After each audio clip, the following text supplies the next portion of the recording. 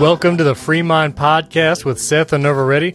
This is Stephen Robles, and today we have an incredible interview with both Dr. Neil Shenvi and Samuel Sey. You've heard them both multiple times on the Free Mind Podcast, and they've been a part of our open forum on race and the church recently, and they've come together for an incredible time of questions and answers with a number of listeners that joined us live via Zoom. Before we jump in, we want to remind you of our longtime sponsor, Impact 360. Go to impact360.org to learn about their online courses on truth, worldview, and defending the resurrection. Use the promo code FREEMIND to get $25 off. And don't forget about their Gap Year program. Those who have graduated high school, maybe you have someone going into their senior year, going to be graduating next year, take a look at their Gap Year program. It's a 9-month program that brings students to their Impact 360 Institute and teaches them the solid foundation of a biblical worldview and trains them to engage with culture once they head off to college. You can get that application fee waived if you use the promo code FREEMIND. So learn all about Impact 360 at impact360.org. And now here's our open forum with Dr. Neil Shenvi and Samuel Sey. Alrighty, welcome to the Free Mind Podcast with your host, Seth and Nerva, and our dear brother-in-law, Stephen Robles. Stephen's back in the house. He is back, and we are back together. So Amen.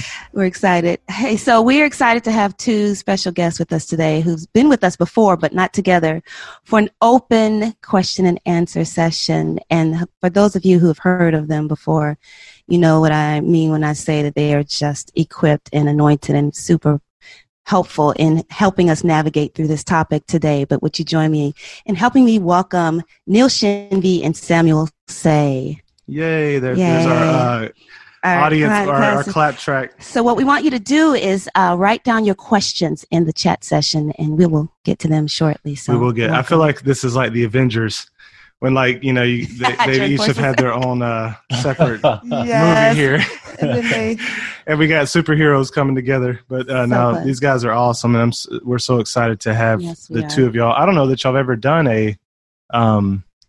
a discussion online together, any ministry? Yeah, actually, no, we haven't. Yeah, I've been admiring his work from afar, so it's a pleasure to be able to get a chance to speak with him. Ditto. Sam calls me Sir, though, on Twitter. I got that against him. Well, I was saying this before. What I have against Sam is that he's a huge Backstreet Boys fan. And so, but he did finally get a Mac, and so he's making steps forward. Slow conversion. I have to slowly get him on some other '90s boy bands that I think are better. But we can have that discussion later. I just figured that since my taste in music is so good, I need to match up my taste with my taste in laptops, and that's why I've moved up to Mac now. So I see how you did that. I see how you did that. Right. But anyways, man, I'm super excited to have you guys tonight, and we're going to be taking these questions. But before we did, I can't remember when we had you guys on, but I think it was back in June, mid-June or something like that. But there was an article that began to circulate right after, I think, or maybe it was already out before, but I wasn't aware of it. But basically, it was an article written by a lady. Let's see, her name is Kelly Hamron. I believe she's an English assistant English professor at Liberty University. And what I saw was this article was kind of being put out as like, here's why if you're a Christian and you're conservative and you are concerned about issues of critical race theory and cultural Marxism in this kind of woke movement moment that we're in, you don't really need to be, because it's, while it may, Marxist elements may be in it, critical race theory in an unbiblical sense may be mixed in at some portions. Really, the thrust of the movement can be understood in a Christian way. And I think I might be, if I'm mischaracterizing that, you guys can weigh into it. But that was at least the way I saw some people using the article, whether she meant it to be used in that way or not. And so I thought it would be worth us maybe taking some time before we get the other questions and answers tonight to talk through that, because as I'm thinking about it, you have the sort of like extreme spectrums, like where you get people that kind of move where Jane Hatmaker moves, or even some people that have moved further on the progressive side. But then you have kind of the people that they want to retain biblical orthodoxy, but they've been impacted by a lot of these concepts, and they're thinking, well, why can't we use some of these concepts well and just kind of jump in on the movement, but nuance it a little bit, and not maybe commit ourselves to the whole Black Lives Matter thing, but maybe we can get out there with the signs and say, well, here's how we do it as Christians, that kind of deal. So, let's just jump into this article a little bit tonight. So I don't know, I'll be open to approaching it however you guys want to. Would you want me to kind of read through segments, or do you want to have any initial remarks on it before we jump into the details? I mean, I think when I read the article, I read it, and several people that know my work and follow it and appreciate it read the article too, and they said, I don't see much in this article that you would disagree with. And I said, yeah, that's basically right. So what she does is she says, I can quote from it here, she says that a lot of Christians are afraid that some of these bad ideas, these unbiblical ideas, might be stealthily replaced by rhetoric from other incompatible frameworks of thinking. So Christians are worried that some of the language and the ideas that are part of this woke movement are coming from critical race theory, and she agrees they are. She says critical race theory is also a significant force in gaining momentum. She admits that critical race theory draws a lot on Marxism and Marxist ideas, and she says those are incompatible with Christianity. She says all of that up front, which is good. But then the bulk of the article is spent diffusing some objections like, well, isn't this just Marxism? She's like, no, it's not just Marxism. Isn't everything about Marxism false? Well, no, it's not all false. But so and she says the things that she actually says, I don't really disagree with. And so what I would say is, if you step back from the article, though, what you said, Seth, is a little bit concerning, which is I was seeing people using the article to say, see, there's nothing wrong. There's nothing to see here. It's all fine. And that's not how the article actually was written, or not, I think not how it was intended. So the analogy I made when I explained the article would be, imagine that, I remember actually it happened a few years ago, in 2012, when Mitt Romney was a candidate for president, and Mormonism became very big because people wanted to know, what do Mormons believe? And so there were a lot of people going around talking about Mormonism. Well, imagine a Christian professor had said, let me explain to you some common misconceptions about Mormonism. I understand that there's some basic religious differences between Christianity and Mormonism. I understand that, but a lot of the objections you'll hear are actually incorrect. So, for example, Mormons do really value the family, and Mormons do actually believe in Jesus Christ. They believe he was resurrected bodily. They believe he was born of the Virgin Mary. And so this article goes on and on about all the things that Mormons and Christians agree on, but then it only kind of gestures at the fact that they're actually different in some vague way. Well, I would say I don't disagree with anything that was said. Mormons do affirm the importance of the family. They are very moral people. They do believe in that Jesus was that he was a real person, that he was raised from the dead. And yet, if I never mention the huge, basic, fundamental conflicts between Mormonism and Christianity, then I am doing the reader a disservice, especially if they then go on to say, see, Mormonism and Christianity are basically the same religion. I'd say, no, you've misunderstood or at least misapplied the article. So I think something similar can happen with this article. I don't think she intended to convey that critical race theory and Christianity were totally compatible and they're totally... I think she was just saying, here's some common misconceptions.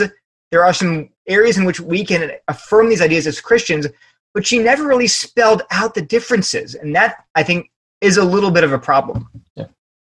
And just to add to that, one of the things I find odd about that particular article is she actually concedes the points that that Neil and myself are saying, which is that Marxism and critical race theory is a big factor in how many people are responding to these racial issues. Mm-hmm.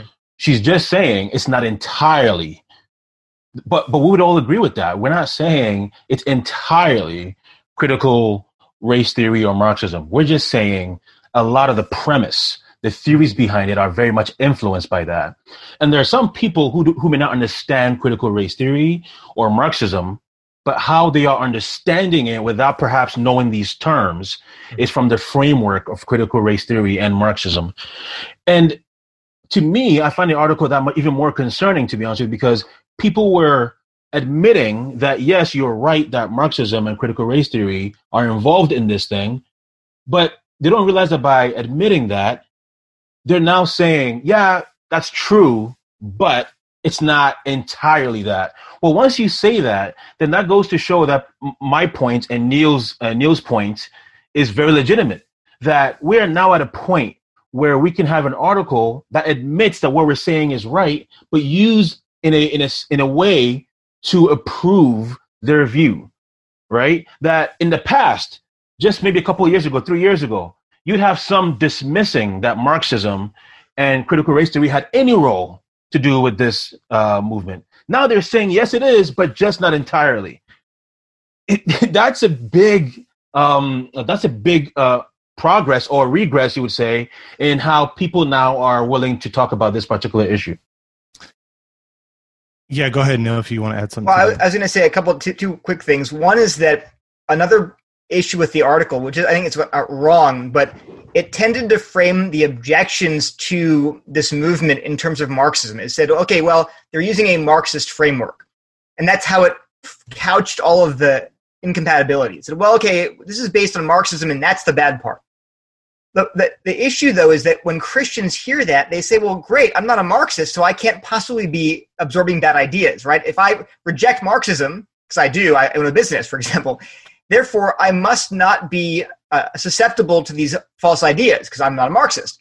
But actually, the ideas are not the real problems with the movement or with critical race theory, say, aren't economic.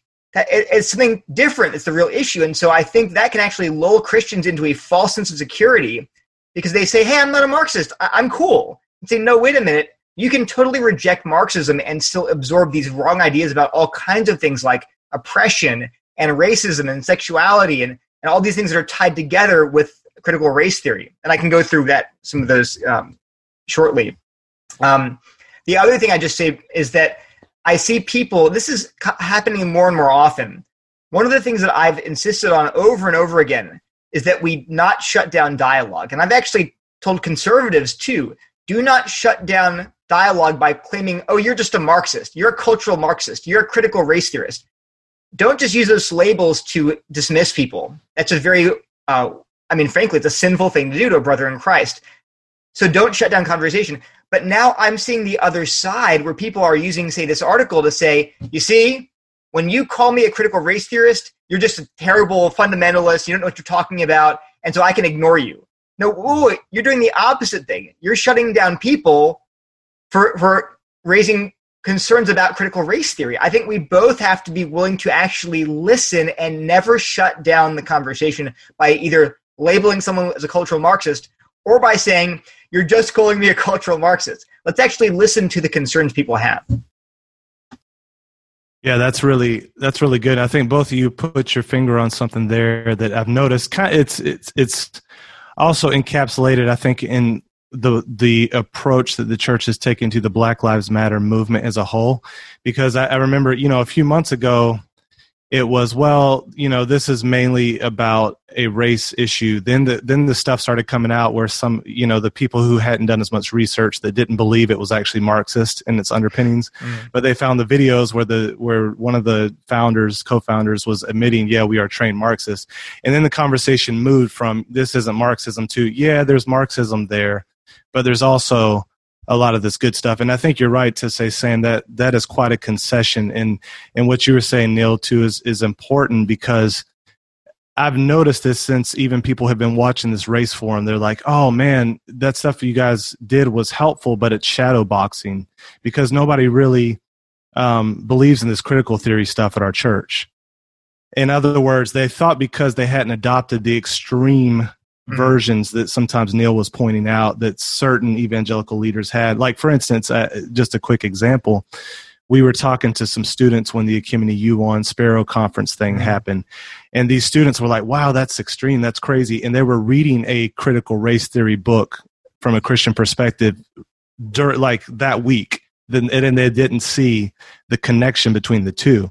And so I think that is where the conversation has moved in the church oftentimes, is like, now we're in this space where people think because you're rejecting Marxism, the label, and the extreme parts of it, that therefore you're not taking in many of the bad ideas that are coming through. And I think that'll be helpful as we talk through that today. So as we look at this first, and I think we do have some good questions already coming in, but just the first argument here. And if you're coming in today and you're like, man, I haven't been following this, I would highly recommend you go back to the beginning of this series and watch all 3 videos. We started with where Neil laid out the framework for critical theory, and then we talked with Sam about social justice, other elements, systemic racism, and then we talked with Ryan Baumberger about the Black Lives Matter movement in particular. So I'd recommend you go back to that and then watch this again. It'll make a lot more sense, because we're not going to go back and cover all that ground today, but there'll be a lot of overlap. So argument 1 here from this book, this article from Christianity Today. It was first released on Facebook and then picked up by CT. She said this: like all sin, racism originates in the human heart. Therefore, the solution to racism is for people's hearts to change. Quote, systemic racism, unquote, on the other hand, is a Marxist idea. That's what she's saying, conservatives are saying. And then her response here is long, but I'm just going to read the beginning. She basically says, yeah, we agree with that as Christians, that racism does, like all sin, originate in the human heart, but we also need to confront systemic racism. And she even referenced abortion as an example that conservatives would agree to, of systems that perpetuate evil, even without necessarily evil individuals involved. But I know we've talked about this already, but would you guys want to speak just into the problem with even accepting that language of systemic racism, and maybe let's unpack that a bit? Yeah, Neil, allow me to go first here, because I'll be honest, that argument really frustrates me, especially when they try to bring it into abortion. So abortion is systemic oppression, and I know that because there are babies that are being killed that the government is sanctioning.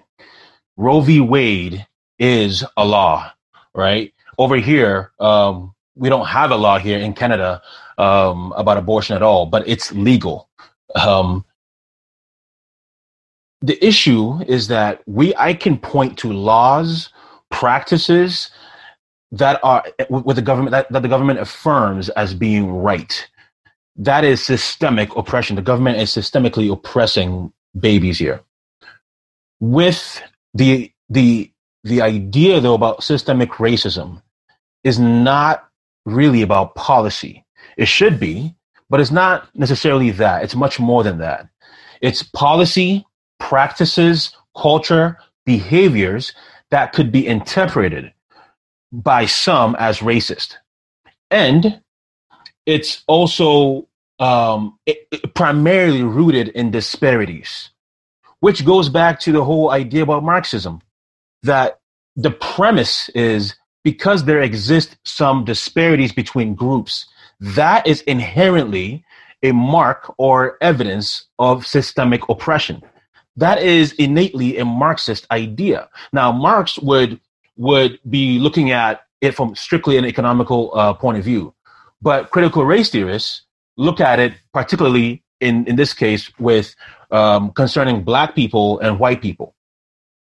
And one of the concerns about all this is it conflates what oppression really is, at least objectively, which is why I find it interesting that right now, one of the most, and I did a book review on this, as did Neil too, on white fragility, where now she's now changing even that definition of racism that you mentioned earlier, where it's no longer an individual practice.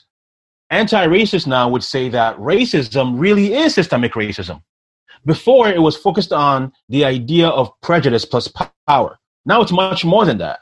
Now it's not even really about prejudice. Now, just as a white person in society, you are a racist. You are systemically racist because America's culture or America's or the West approval for individuality is racist. The West idea that racism has to be an objective, identifiable, or tangible thing is white supremacy or racist. So already we are moving far beyond even what I would say, what that author is saying. So it concerns me when we try to bring it to abortion, because I think naturally it downplays, by elevating racism in the way they do, it downplays the seriousness of abortion. Because abortion is not just a culture that approves of it. It's not just a perception or disparity. Abortion is a systemic oppression because there are policies and practices being approved of by the government that is indeed oppressing preborn babies. That's good. Anything you want to add to that, Neil, before I ask you about your article on systemic racism? Well, yeah, I was going to quote from it, actually, because I think it's helpful just in terms of understanding how language is being used. So what Dr. Hamren is doing there is she's saying, look, when I, as a Christian, use a phrase like systemic racism, I mean that sin can infect systems in our society. And I think Sam and I would say, well, of course, yeah, and abortion is a great example of how sin has infected our laws and our ideas, right? I mean, how many times have you heard someone say, well, of course, abortion is okay, it's legal. Or yeah, I saw, it's just in the water that, it's a woman's right to choose. And so, yes, sin, we are sinners and we can produce sinful practices, sinful ideas, and sinful laws. But so she's saying that's what I mean as a Christian when I talk about systemic racism.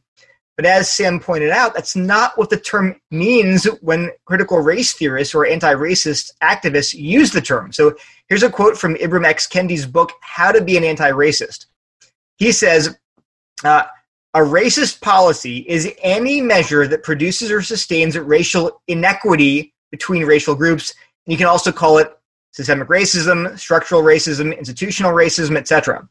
So what does he mean by racial inequity? Here's an example he gives. He says, here's an example of racial inequity. 71% of white families lived in owner-occupied homes in 2014 compared to 45% of Latinx families and 41% of black families. That's racial inequity. That's it, but that's a disparity. Do you see the difference? He's saying any policy or law or anything, practice that sustains or produces disparities, differences in outcome, that is systemic racism or racist policy.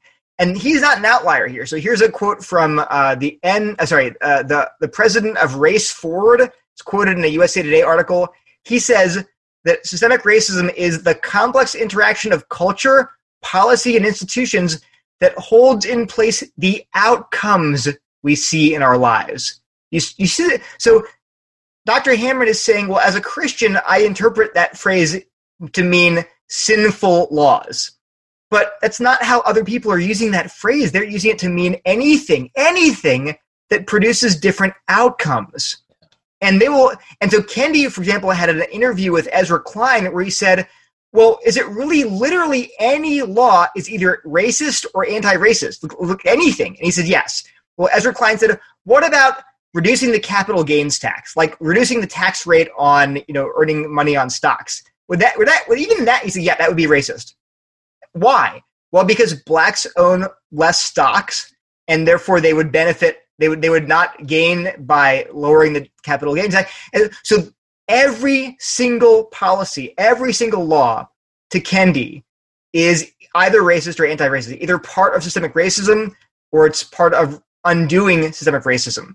So what I just say there is that I understand that she's using the term in a different way, but that's not how the term is being used in our culture. Yeah. So it's a little bit, it's like when someone says, well, Mormons believe in grace too, or Mormons believe in the virgin birth. Well, they do, but they've redefined those words. Exactly. So it's really dangerous to say, well, gosh, I affirm grace and salvation by grace, and so does Mormon. I affirm the virgin birth, and so do they. And I affirm that God's our Father, and so do they. But they mean something entirely different. And I'm not saying Dr. Hamren doesn't get this, but I'm saying that other people might not.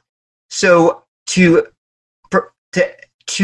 not call attention to the different definitions these terms are being given can be quite confusing and dangerous. And so, Neil, you're saying that Ibram Kendi's definition there, you said he's not an outlier. In other words, he represents what you see as the main thrust of the way this phrase is being used by the people that are the pace setters for this topic, or they are the curators of this idea. Is that the most common way that the scholars and the people that talk about systemic racism, is that how they're using it? Yeah, I mean, I looked up, if you go to my article that I wrote called Does Systemic Racism Exist? I pulled out 3 articles. I mean, one was from Kendi. Kendi was the author of How to Be an Anti-Racist. That was like the number 2 book on Amazon a few weeks ago. I pulled a definition out from D'Angelo's book with Oslam Sensoy, Is Everyone Really Equal? I pulled an essay, a definition, I think, from Bonilla Silva. He's the president of the American Sociological Association. These are 3 really popular, well-known scholars. Then I just Googled definition systemic racism and just pulled off definitions from the first page of hits, and they all talked about inequity, disparities, and outcomes. So that's just, now if you want to define the term differently than everyone else's, that's fine, but you have to be clear that you're doing that. Yeah. And just to add to that, some of the most, I think we've all been talking about naturally books, but I think one of the most recommended documentaries or movies during the last 3 months have also been the movie The 13th, which is also premised on the idea that Black Americans are overrepresented in prison, and that in of itself is proof of systemic racism based on the premise that anything that leads to inequity or that leads to disparities against Black people is a form of systemic racism. In fact, also going back to even George Floyd, right? The reason why George Floyd's murder is considered a racist murder doesn't have really anything to do, and I've had several talks with people who said this to me, it has nothing to do with what Derek Chauvin's intentions were. It's really about why the system, the police system, their actions have created inequity and disparities against Black people. That's why the police need to be defunded or abolished, because the entire system, no matter what their intentions are, is leading to inequity and disparities against Black people. You know, and just another thing that's very concerning to me when it comes to the church. Some people, I think, don't understand why, and I've said this before, why biblical theology or the church today is being considered a racist institution. That's because so for example, many local churches have been labeled racist, based not just on the fact that they don't agree with anti-racist, but also because they don't have a multi-ethnic church, right? And because they are predominantly white church, they're considered racist because they don't look like their city. So therefore, unless you have, since the Black population in America is it's about 13%. If your church generally doesn't have at least 13% of its members, as Black, or as the pastors, if you don't have, a couple of, or more than a couple of pastors who are Black in the church, you're considered by anti-racists as racist, because you are not creating a culture that leads to, I guess, parity in this sense. And actually, Sam, I'll add to that too. Just the fact that you are not anti-racist makes you racist. Let me read a quote from Kendi again from his book, How to Be an Anti-Racist. He's very clear. He's a very clear writer. He says, there is no neutrality in the racism struggle. One either allows racial inequities to persevere as a racist or confronts racial inequities as an anti-racist. There is no in-between safe space of not racist. That's page 9. Then he adds, to be very clear, the claim of not racist neutrality is a mask for racism. The language of colorblindness, like the language of not racist, is a mask to hide racism. So if your church just says, I'm not entirely on board with this quote-unquote anti-racist movement. That's enough for Kendi. He's very clear. Well, then you're a racist. So I just want to, again, point out here that while the term anti-racist itself is another technical term that we have to define, because Christians will say, well, I'm totally opposed to racism. That makes me an anti-racist, right? And I'd say, well, no, you have to ask what that term means. So these are all situations where, and to just explain a little further why this is a problem, imagine I wrote an article saying, people are frightened of anti-racism as if it's this weird Marxist thing. But actually, as a Christian, I define anti-racism to just mean opposition to racism. Just means not being racist. Yeah. And you say, oh, it sounds really good. But so I could write an article like that. But that would be actually really confusing because I would be redefining the term in a way that Kendi and D'Angelo and actually many Christians are not defining it that way. Yeah. They're adopting this binary, it's basically an active commitment to dismantling the systems and structures of racism. That's the basic definition of anti-racist.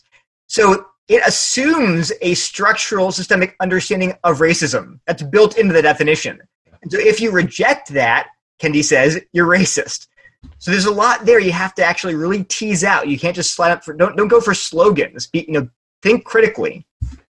And I think to also explain why this is so crucial and why it's becoming very mainstream, this idea. I think it was about a month ago. I forget which dictionary it was. I think it was maybe Merriam-Webster. I'm not sure.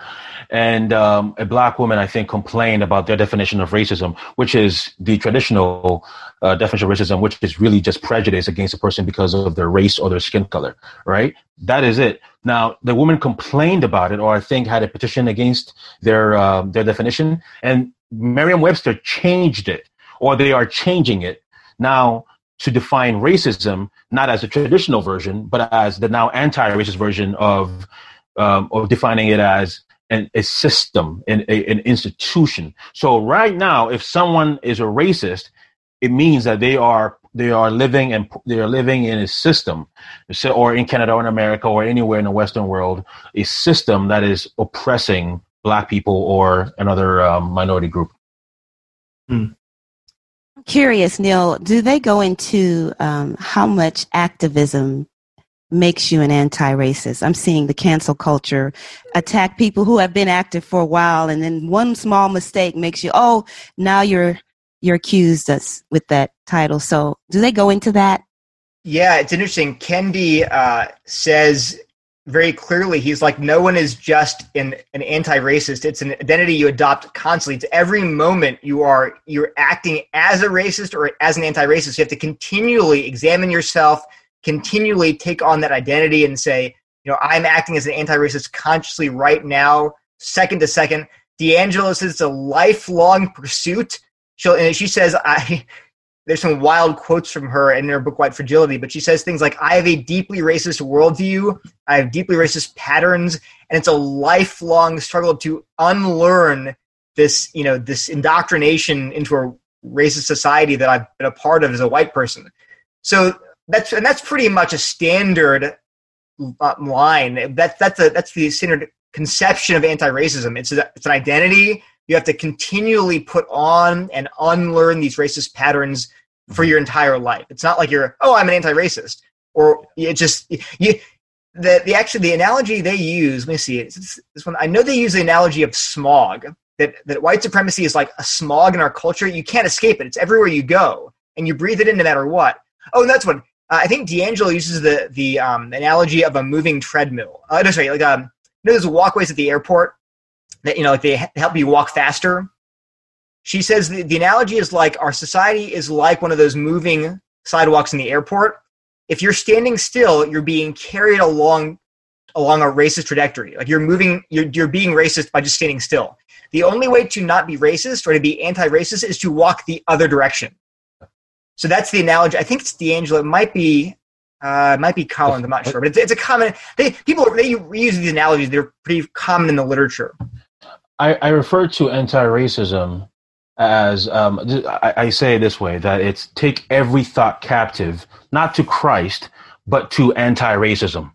That's it. Like your every thought and deed, every action has to be against racism, which is why, as you going back to your question, the whiteness, silence is violence, comes from that idea that if there is racism around you, which in their mind there always is, and you're not actively speaking out against it, if you're silent, you are part of the problem. You are complicit, and you are being violent or oppressive against other people or against Black people, in this case, because you are not subscribing to taking every thought captive to anti-racism.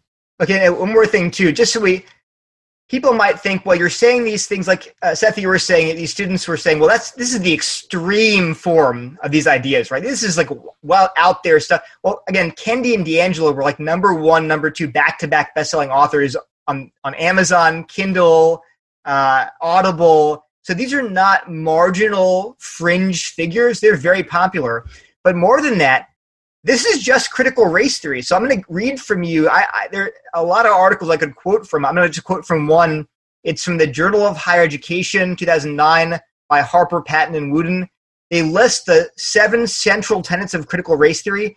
The number 1 tenet, the first tenet of critical race theories is this: racism is a normal part of American life, often lacking the ability to be distinctively recognized. So it's hard to see it, right?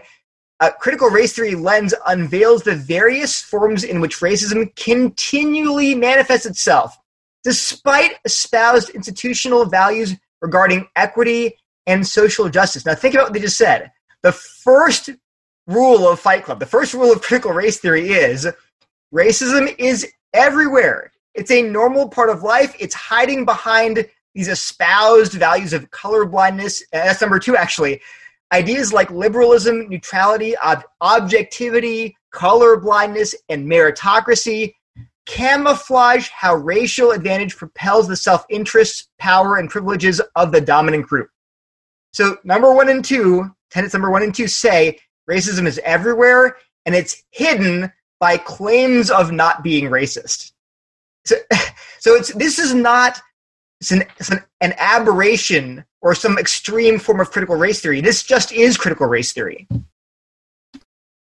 Yeah, and man, selfishly, I just want to go through point by point and talk with you guys about this for hours. This is awesome. And you kind of led into point 2, which I'll just touch on, and then we'll go to the audience questions and maybe come back to this and wrap it up at the end. But she basically characterized critical race theory as 1, power does exist and people do sometimes use it to oppress others, and 2, oppressed people do suffer and their suffering is often unjust. But that really, and she's saying how that's obviously compatible with biblical, ideas of injustice.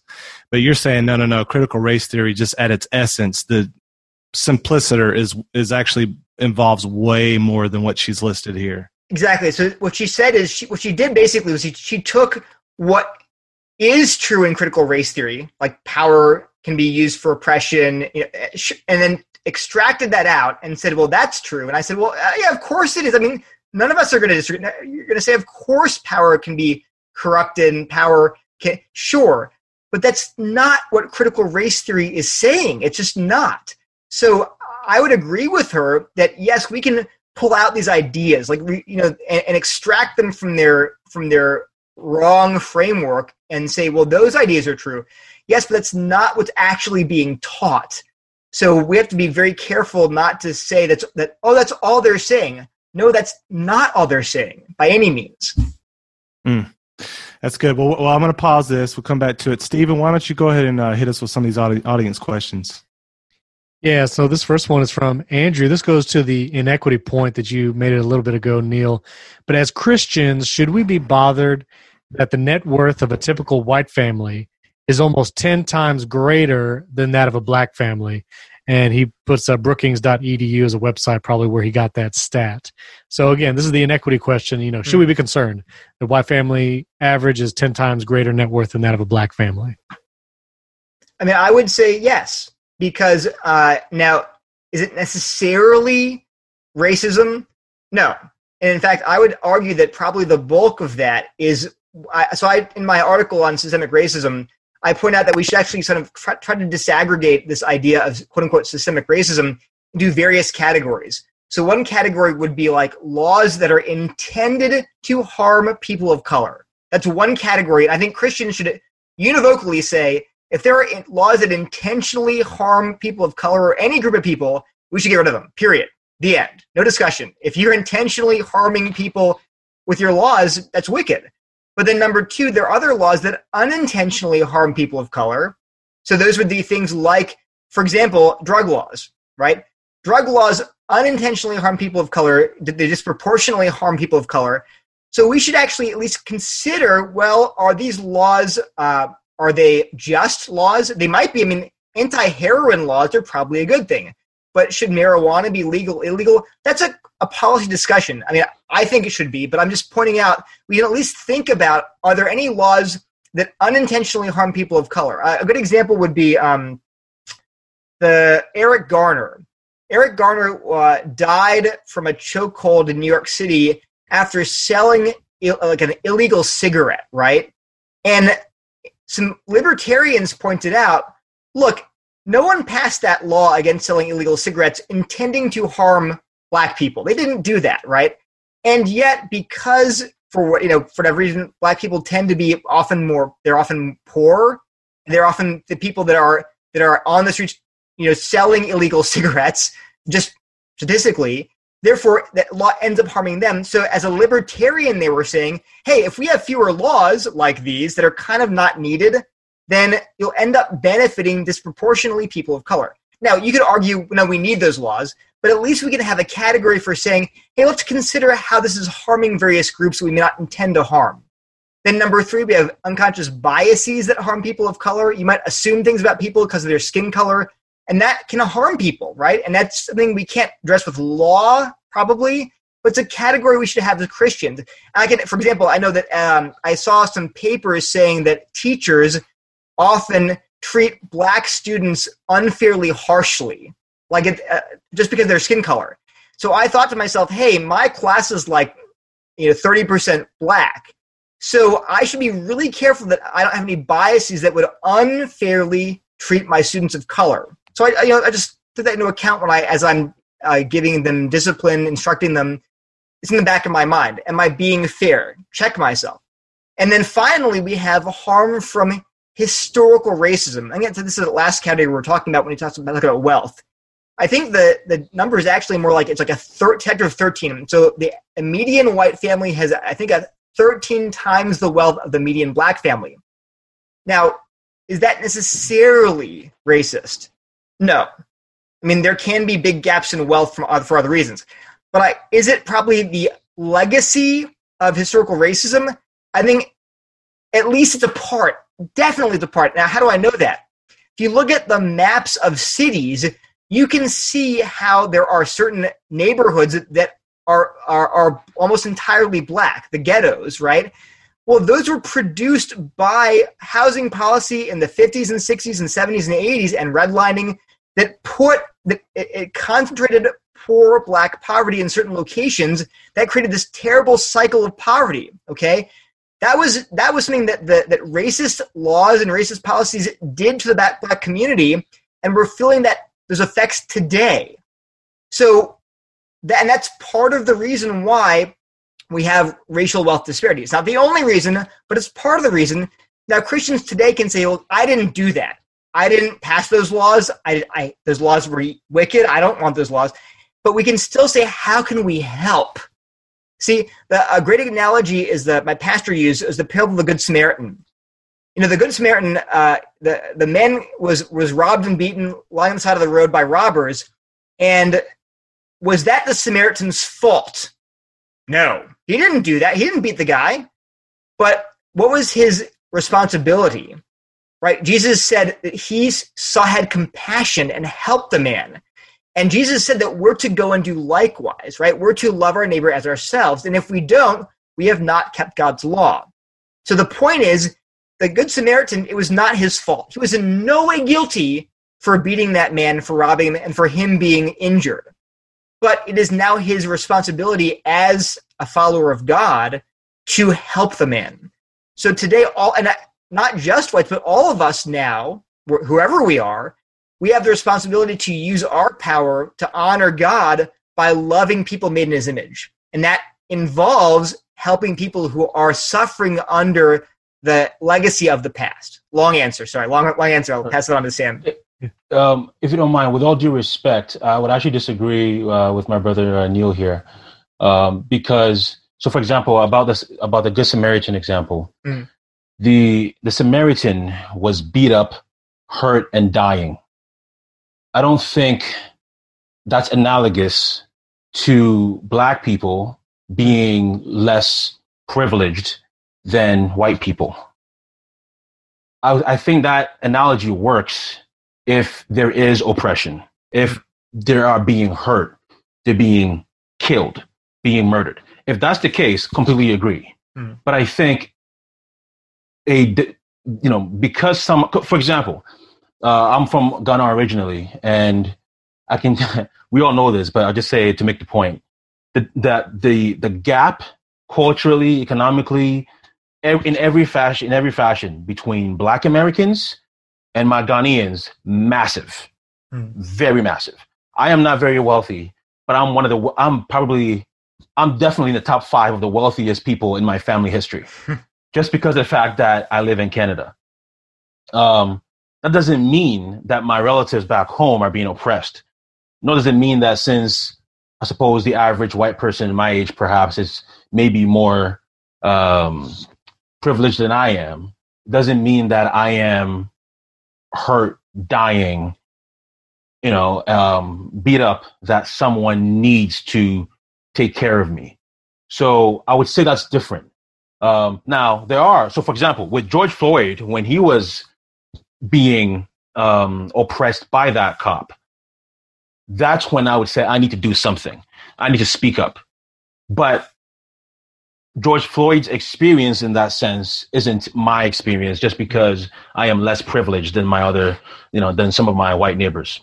And I think that ties to, going back to, I think the legacy of history is, it can be a bit complex, but I'll disagree with that too, in that the wealth gap right now, or the socioeconomic gaps right now between white Americans and Black Americans today is a lot worse than it was 50 years ago at the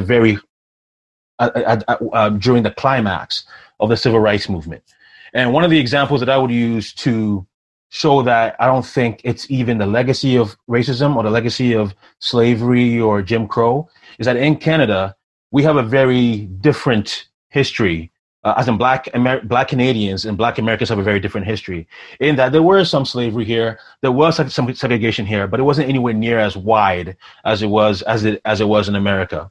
And yet, amongst many of the immigrants who moved from Ghana or elsewhere, Jamaica, everywhere else, into Canada, or even those who originally came from America to Canada through the Underground Railroad, their descendants, the disparities between white Americans and Black Americans, and the disparities between white Canadians and Black Canadians is identical. Identical. In some cases, it's even worse here in Canada than it is in America, in some cases. That's true for Britain as well, even though Britain also has a very different history. That's true for France. It's true for Australia as well. Unfortunately, these disparities amongst white people and Black people are almost worldwide, even though a lot of these nations have very different histories when it comes to slavery or segregation.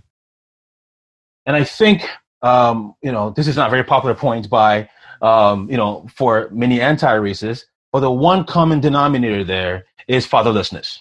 Now, somebody might say, well, that's perhaps because of the legacy of slavery. But then I would say, no, because actually, the next 30, 40, maybe 50 years after slavery, there were more Black men in the home than there were white men in the home. They were just think about it, right? If you were a man and you were a slave and you don't have a right to your family, you can't have a family, you are really just owned by the white man. then you finally have the right to have your family and to have your kids.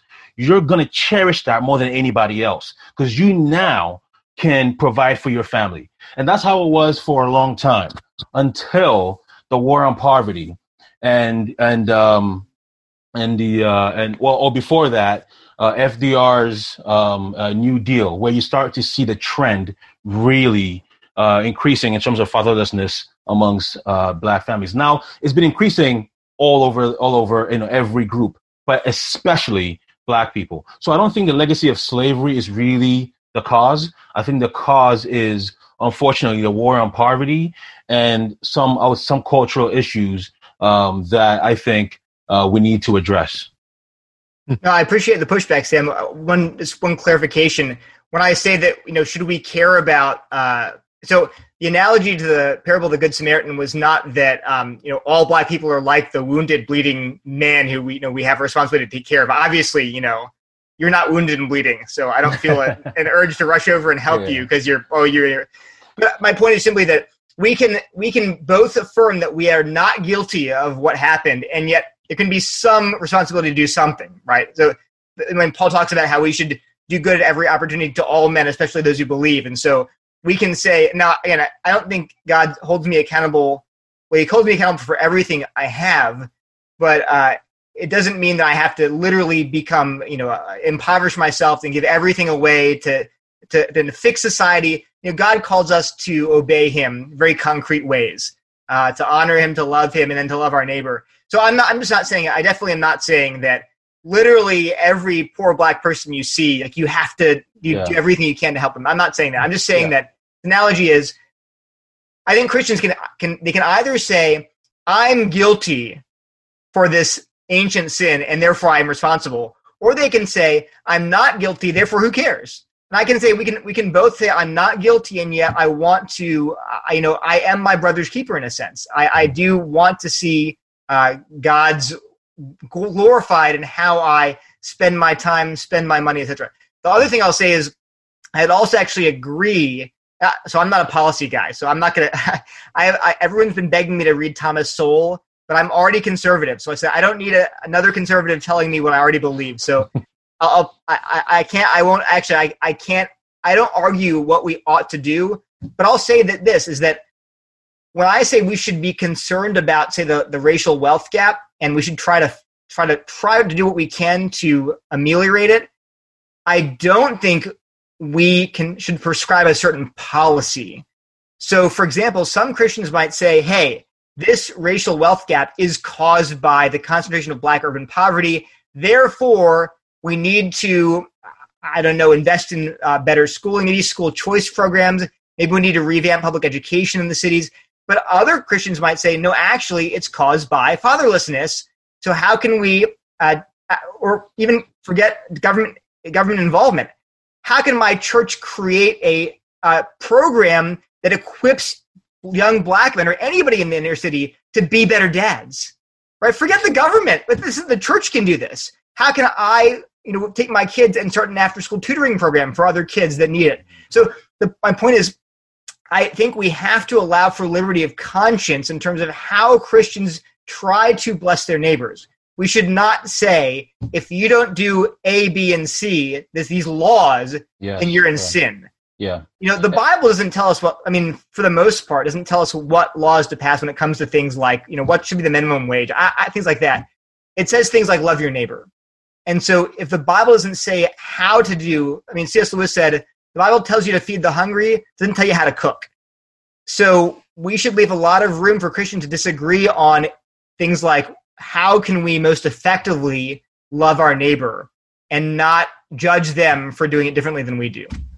So, Neil, I'm sorry. A quick follow-up question, and it'll probably go along these lines, but Ann was asking, Neil, then what are your thoughts about reparations? Favor or not favor, what would that look like to you? I'm going to have to, I have a short answer. The short answer is, I think we really need to clearly affirm that whites are not corporately guilty for ancestral sin. And actually, I think it was you, Sam, in your interview a few weeks ago, you had exactly what I would say. when Christians try to appeal to passages in Ezra, Nehemiah, Daniel, Deuteronomy to show that corporate guilt is a category in the Bible, that somehow we can be guilty for our ancestors' sin, that's just, I don't think it holds up exegetically at all. So for one, Israel was a covenant nation. Israel was a type of the church.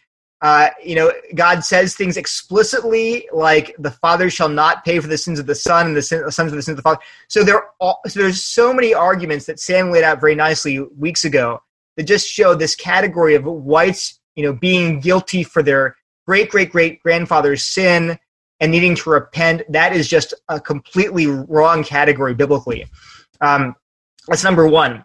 In terms of reparations, what I would say is this: the category of reparations is not unbiblical. For example, when you released a slave under the Old Covenant, under the Mosaic Law, you had to supply him with basic needs so he wouldn't be impoverished, right?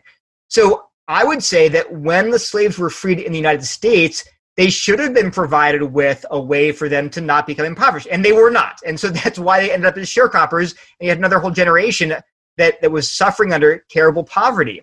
So that those reparations should have happened, and they did not. However, that was 150 years ago. What do we do today? Can we now institute quote unquote reparations? I don't think so. I don't think it's. I would give you reasons why I think that's the case. Like I said, I would be open to saying, how can we implement policies to fix what's wrong? And again, how Christians think about doing that is very different. But I wouldn't want to call it like a matter of justice, like retributive justice, because I think that what you're now saying, when you say things that, like, reparations to me means you're paying people back what they are owed. But I think it's extremely hard to figure out what someone is owed today after a distance of 6 generations.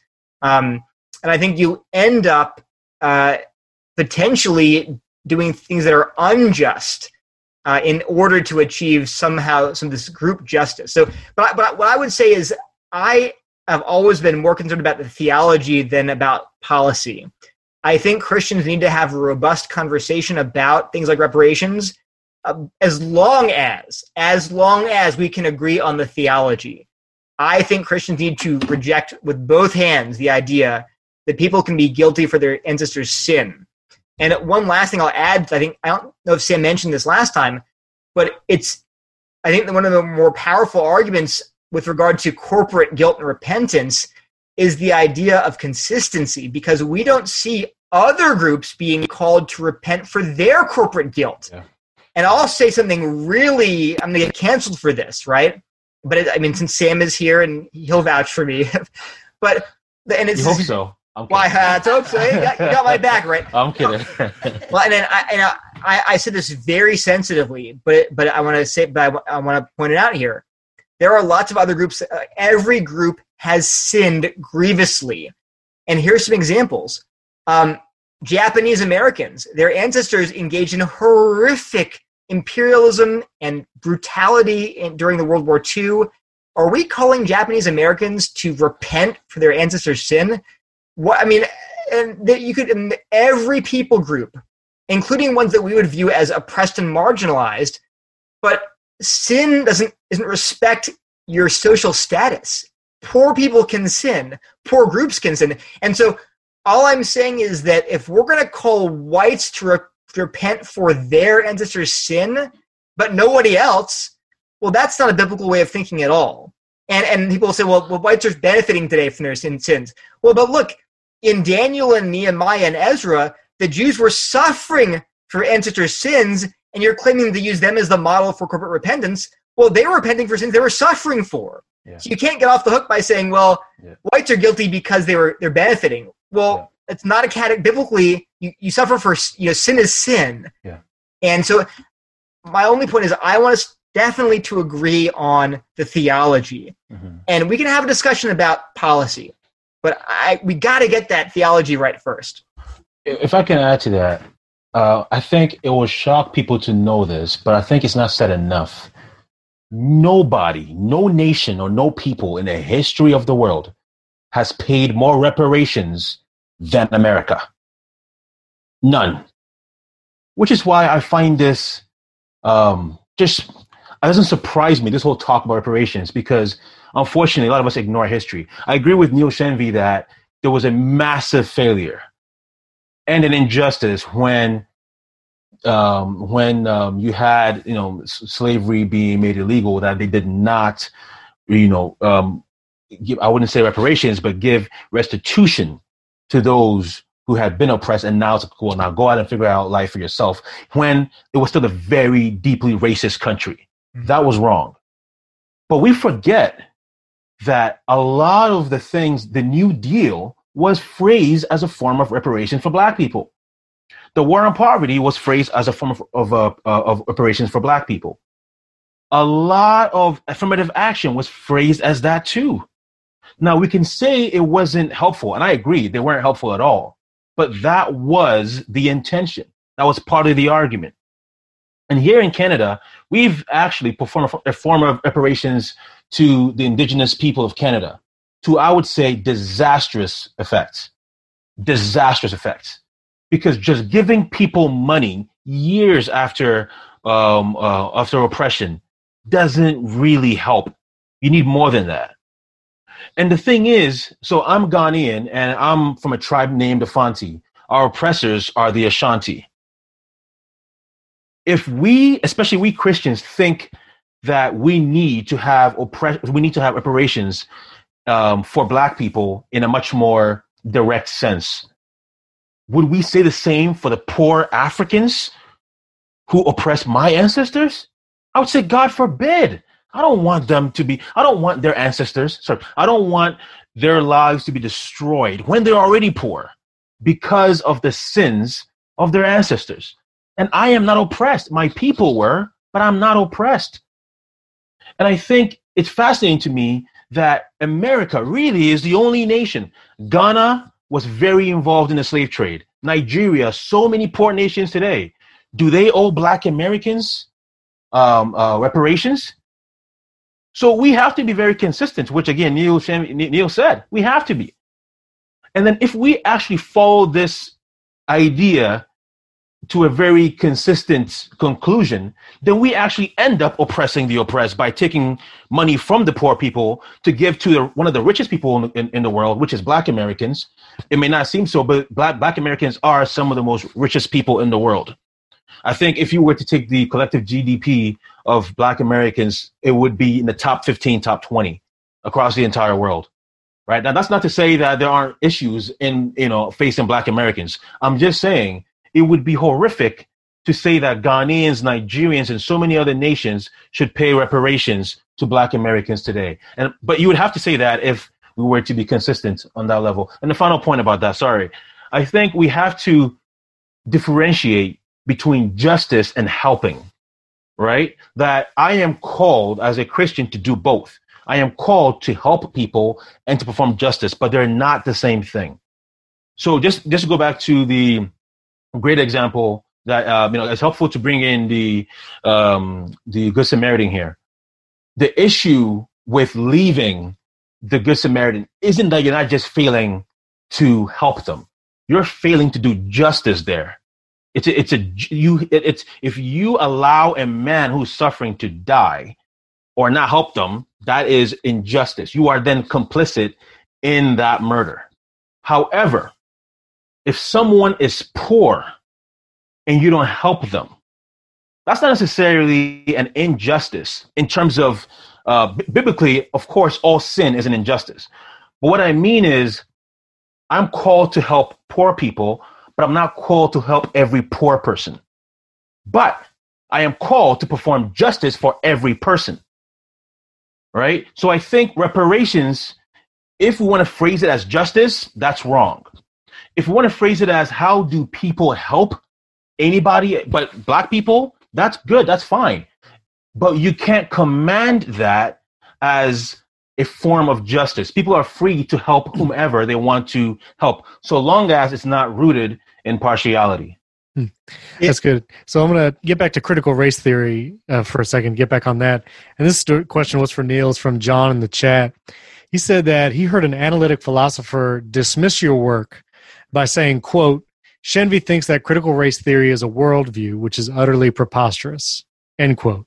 I wasn't sure what to say. Is there some kind of defeater for your analysis? Do you think it's a worldview, etc.?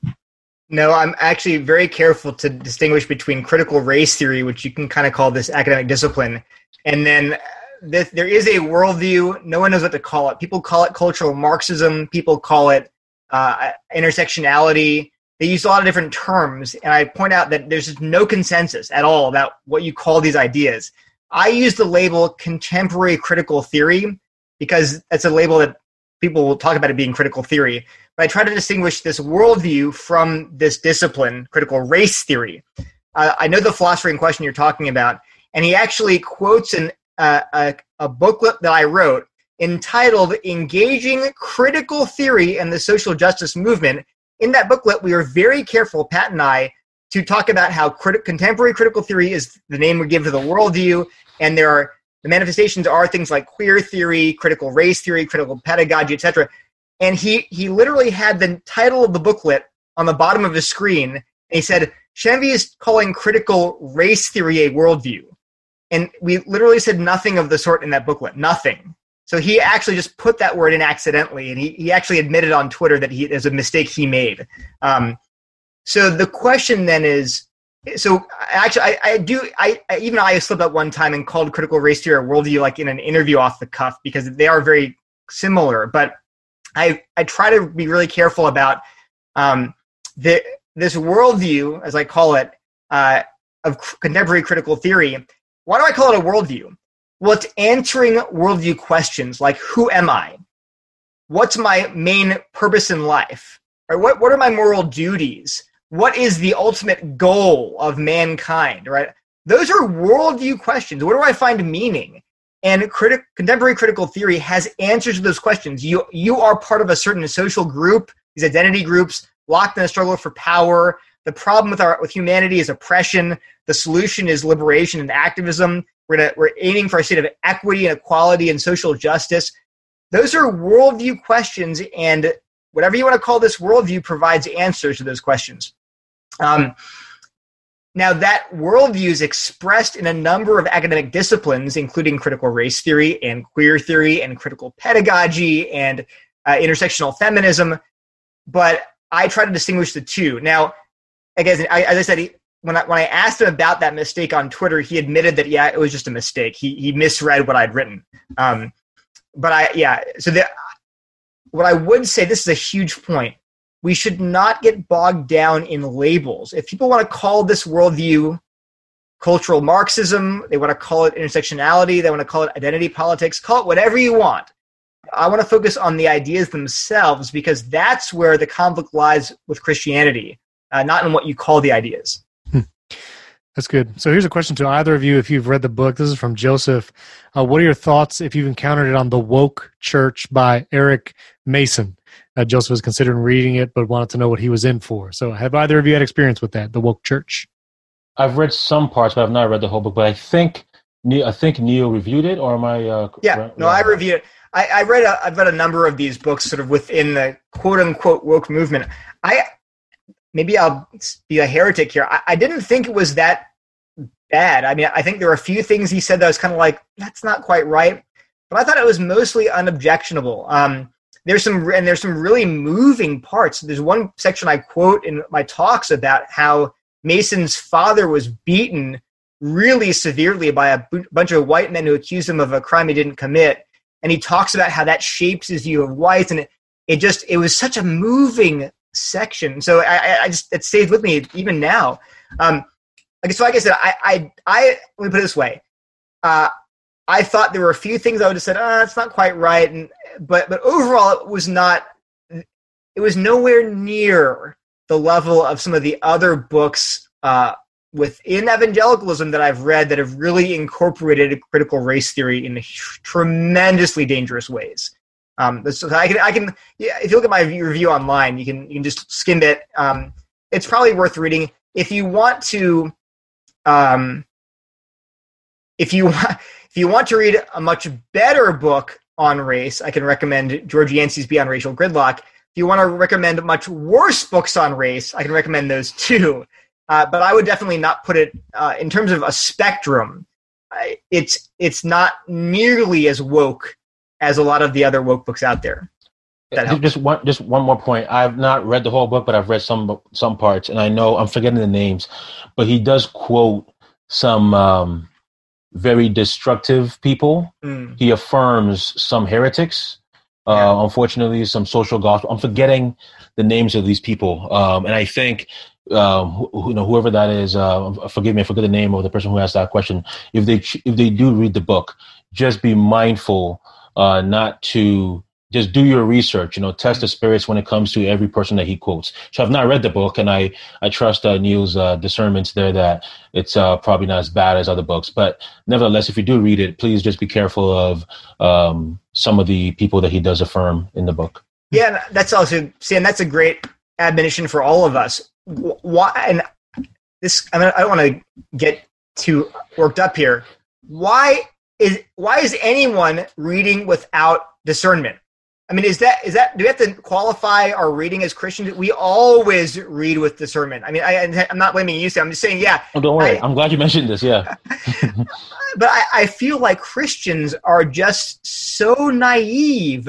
And I don't know if it's just about everything about this one issue, but I feel like there are books that I read and I'm thinking, how can anyone read this and not see the problems with this?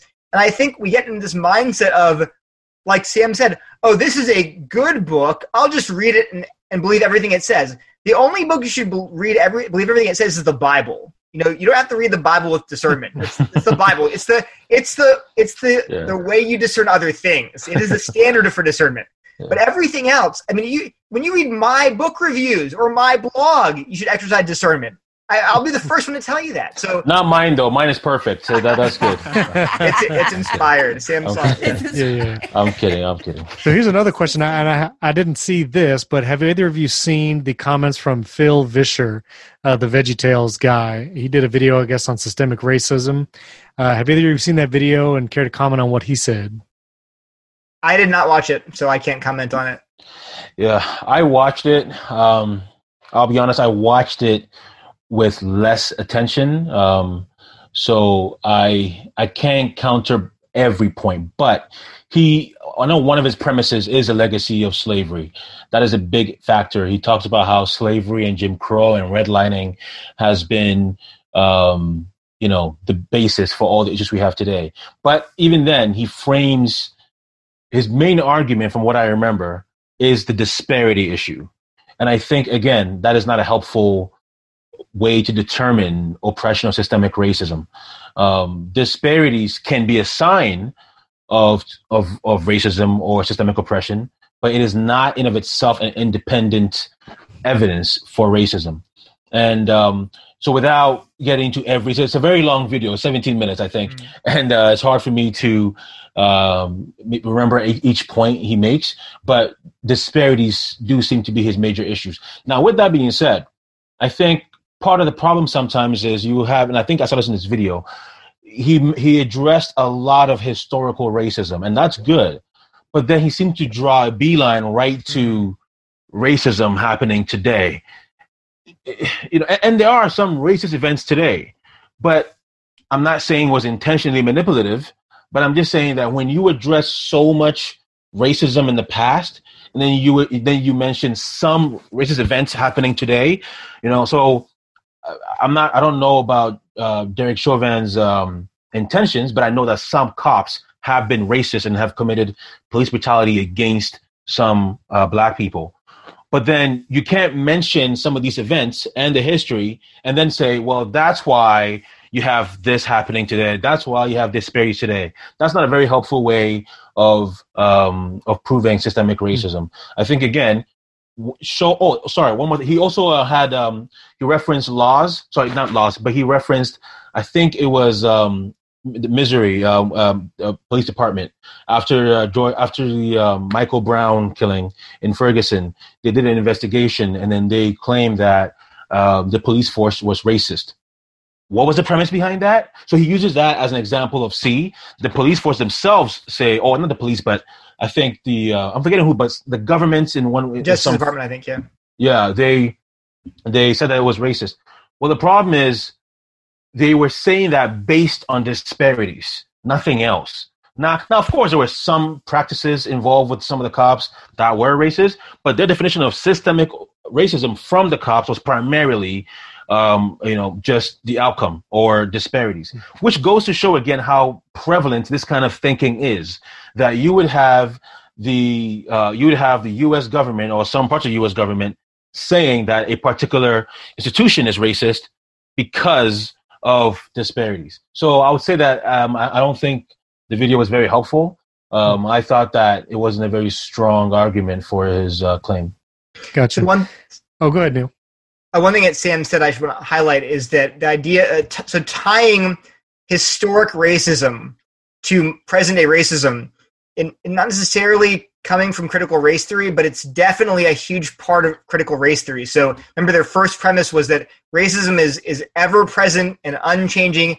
And what they'll say is racism never goes away. It simply evolves. It's a very common phrase they'll use. So critical race theorists would say, actually, in his book, Racism Without Racists, Eduardo Bonilla Silva will say that there was the old racism of Jim Crow. He'll call it the old racism. But then the new racism he calls colorblind racism. So, and he says that it's still racism. It's just changed its form, but it's just as effective at reproducing these disparities, racial disparities. So that beeline that Sam described between past racism and modern day racism, they see a one-to-one connection between those two. It's not necessarily critical race theory, but critical race theory would definitely affirm that. And it is a very common, I don't want to say rhetorical, but argumentative strategy where they will look at slavery and look at the black codes and look at Jim Crow, and then say, now look today at mass incarceration. And then the unspoken premise is they're the same thing. And actually, like the Michelle Alexander in the New Jim Crow says, it's the new Jim Crow. Yep. But I'm not about policy. I want to just think carefully. I want to say, is that necessarily the case? Just because two things produce the same outcome in theory, are they equally racist? And I just want to at least caution you, that argument is just not a good one logically. You could have disparities without racism. Yeah, go ahead, Tim. It's funny. Michelle Alexander and several other anti-racists would actually say, because disparities are worse today than they were in the 60s, these covert systemic racism is actually more racist than under Jim Crow. But that's the danger. Once you make disparities the evidence for systemic racism, then that has to be the conclusion, right? So they actually make this point now. And then there was a book by Jemar Tisby last year, I believe, called The Color of Compromise.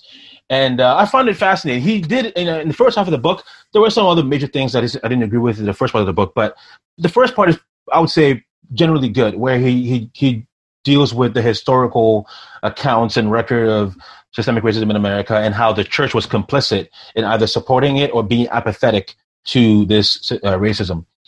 But then the last part of the book is primarily, essentially, he said this, if you voted for Donald Trump, that's a sign of racism. And all these historical, truly verifiable accounts of racism in the past now becomes overt racism. Essentially, if you're conservative, you are complicit in racism. But one of the most fascinating points he makes at the very end of the book is he just says, well, there's no smoking gun for systemic racism. But you read a whole book trying to say you want to prove how the church is complicit in systemic racism. But you're saying there's no real evidence for what you're saying. And like I said last time, if it's covert, then how do you know? If it's covert, then you can't prove it. That's all it's your assumption. But yet, even though they would claim it's covert, because they're woke, they're the ones that truly see what's happening, not the rest of us. but because they're woke, they're awakened, they're enlightened to the truth about covert racism. And then naturally it leads to, and even though they say it's covert, they're also very loud and angry about it. Because I would imagine that if you're saying it's covert, you'd want to be more humble. And if you're a Christian, praying that others would see your point of view. But instead of understanding and being sympathetic to why some perhaps aren't as woke as they are, instead they lead to oftentimes shaming people and naming people who don't agree with them as racist. I think. Go ahead. I was going to say, just following up there, I think, and this is why dialogue is so important. So one of the things that Sam said, I think we'd agree, is that disparities can be caused by racism, but they might not be, right? And so, and it's, again, the claim here is always it's covert, it's hard to see, it's insidious. Okay, we're not denying that could be the case. It could be the case. But how do you figure that out? And the answer is, well, one of the best ways is for Christians to come together as brothers and sisters and talk about it. Tell me your perspective. What's your evidence? What's my counter? And this is why it's good when Sam and I disagree. I'm like, yes, praise God, we're going to get closer to the truth. Because if we can talk as brothers, maybe we can hammer out an agreement. We both come away with a greater knowledge, a greater approximation of truth. But I think when you close down the conversation and say, if you don't agree with me, it's because you're not woke. If you don't agree with me, it's because you're secretly racist. That's a conversation stopper. Yeah. And the same as if you don't agree with me, it's because you're a Marxist. Let's just drop that and say, let's agree to think charitably of our brothers and sisters in Christ, assume the best motives, and then bring out the evidence and talk as siblings in Christ. Sam, this question is for you. This is from Melissa. She's asking, as believers, we know that Christ is the ultimate answer to solving broken families. But do you think that policy changes like reducing marriage penalties and social welfare programs would be a source of encouraging marriage and reducing fatherlessness in the Black community and closing some of the disparities we see? Oh, absolutely. It's unfortunately, we think throughout the Western world, including Canada, we think the best way to help Black people is to essentially produce laws that hurt Black families. But instead, we need, I also try very hard. I try to just comment on the culture and ideologies. I try very hard not to share my opinion as to what should happen with the laws. I have no problem mentioning it, but I think sometimes I can take away from the real issues here. And Neil and I are primarily writing to Christians, so we want to address the theological aspect. But I absolutely, I would say the welfare system, for example, is it's originally meant to help. The problem is it's just in its implementation just been so destructive to many. Where you have an incentive not to marry, you have an incentive to divorce, and that hurts kids. I grew up in the welfare system, but my mom, by the grace of God, knew that it wasn't healthy for her or for myself and for my siblings to be growing up, relying on the government to help us temporarily. That's fine. Which I'm grateful that they did help us temporarily, big time. But unfortunately, some of these laws end up perpetuating, single parenthood, and that's not healthy for the single parents or the children. So I definitely think that, yes, the gospel is central. We should be preaching the gospel. Absolutely, teach what the Bible says about the importance of a father and a mother. But yes, policy-wise, we need to remove all the laws that are giving people an incentive to not marry or to not stay married. That's good. So this question, I think the answer is already yes. And, we don't want to slander anyone, but if you feel like there's someone worth mentioning to watch out for, this question from Jeremy Free, are there any Christian writers and books out there that are potentially leading people astray, supporting ideas like white fragility, false understanding of systemic racism, and things like that? And maybe to add on to that, maybe why is that? Do they feel like it's pressure from congregation, or is there might be another reason? Can you please repeat the last part again? So they're asking, are there any Christian writers and or Christian authors that are potentially leading people astray and supporting ideas like white fragility and the false understanding of systemic racism? Well, so the short answer is yes, lots. I read them all, and I'm always pressured to name names. Tell me who these people are. You can go to my website and look at the book reviews. They're not anonymous. I've written them there. But in talks like these, I don't mention the names. And now I know biblically it's fine, right? Biblically, Paul named names. Sometimes he didn't, like in Galatians or Philippians. But I choose not to pick out people. And this is an important reason why. If I were to give you a list right now, well, here are the people that are pushing white fragility, that are citing Robin DiAngelo in their own books, Christian authors, evangelical authors. I gave you a list of those people.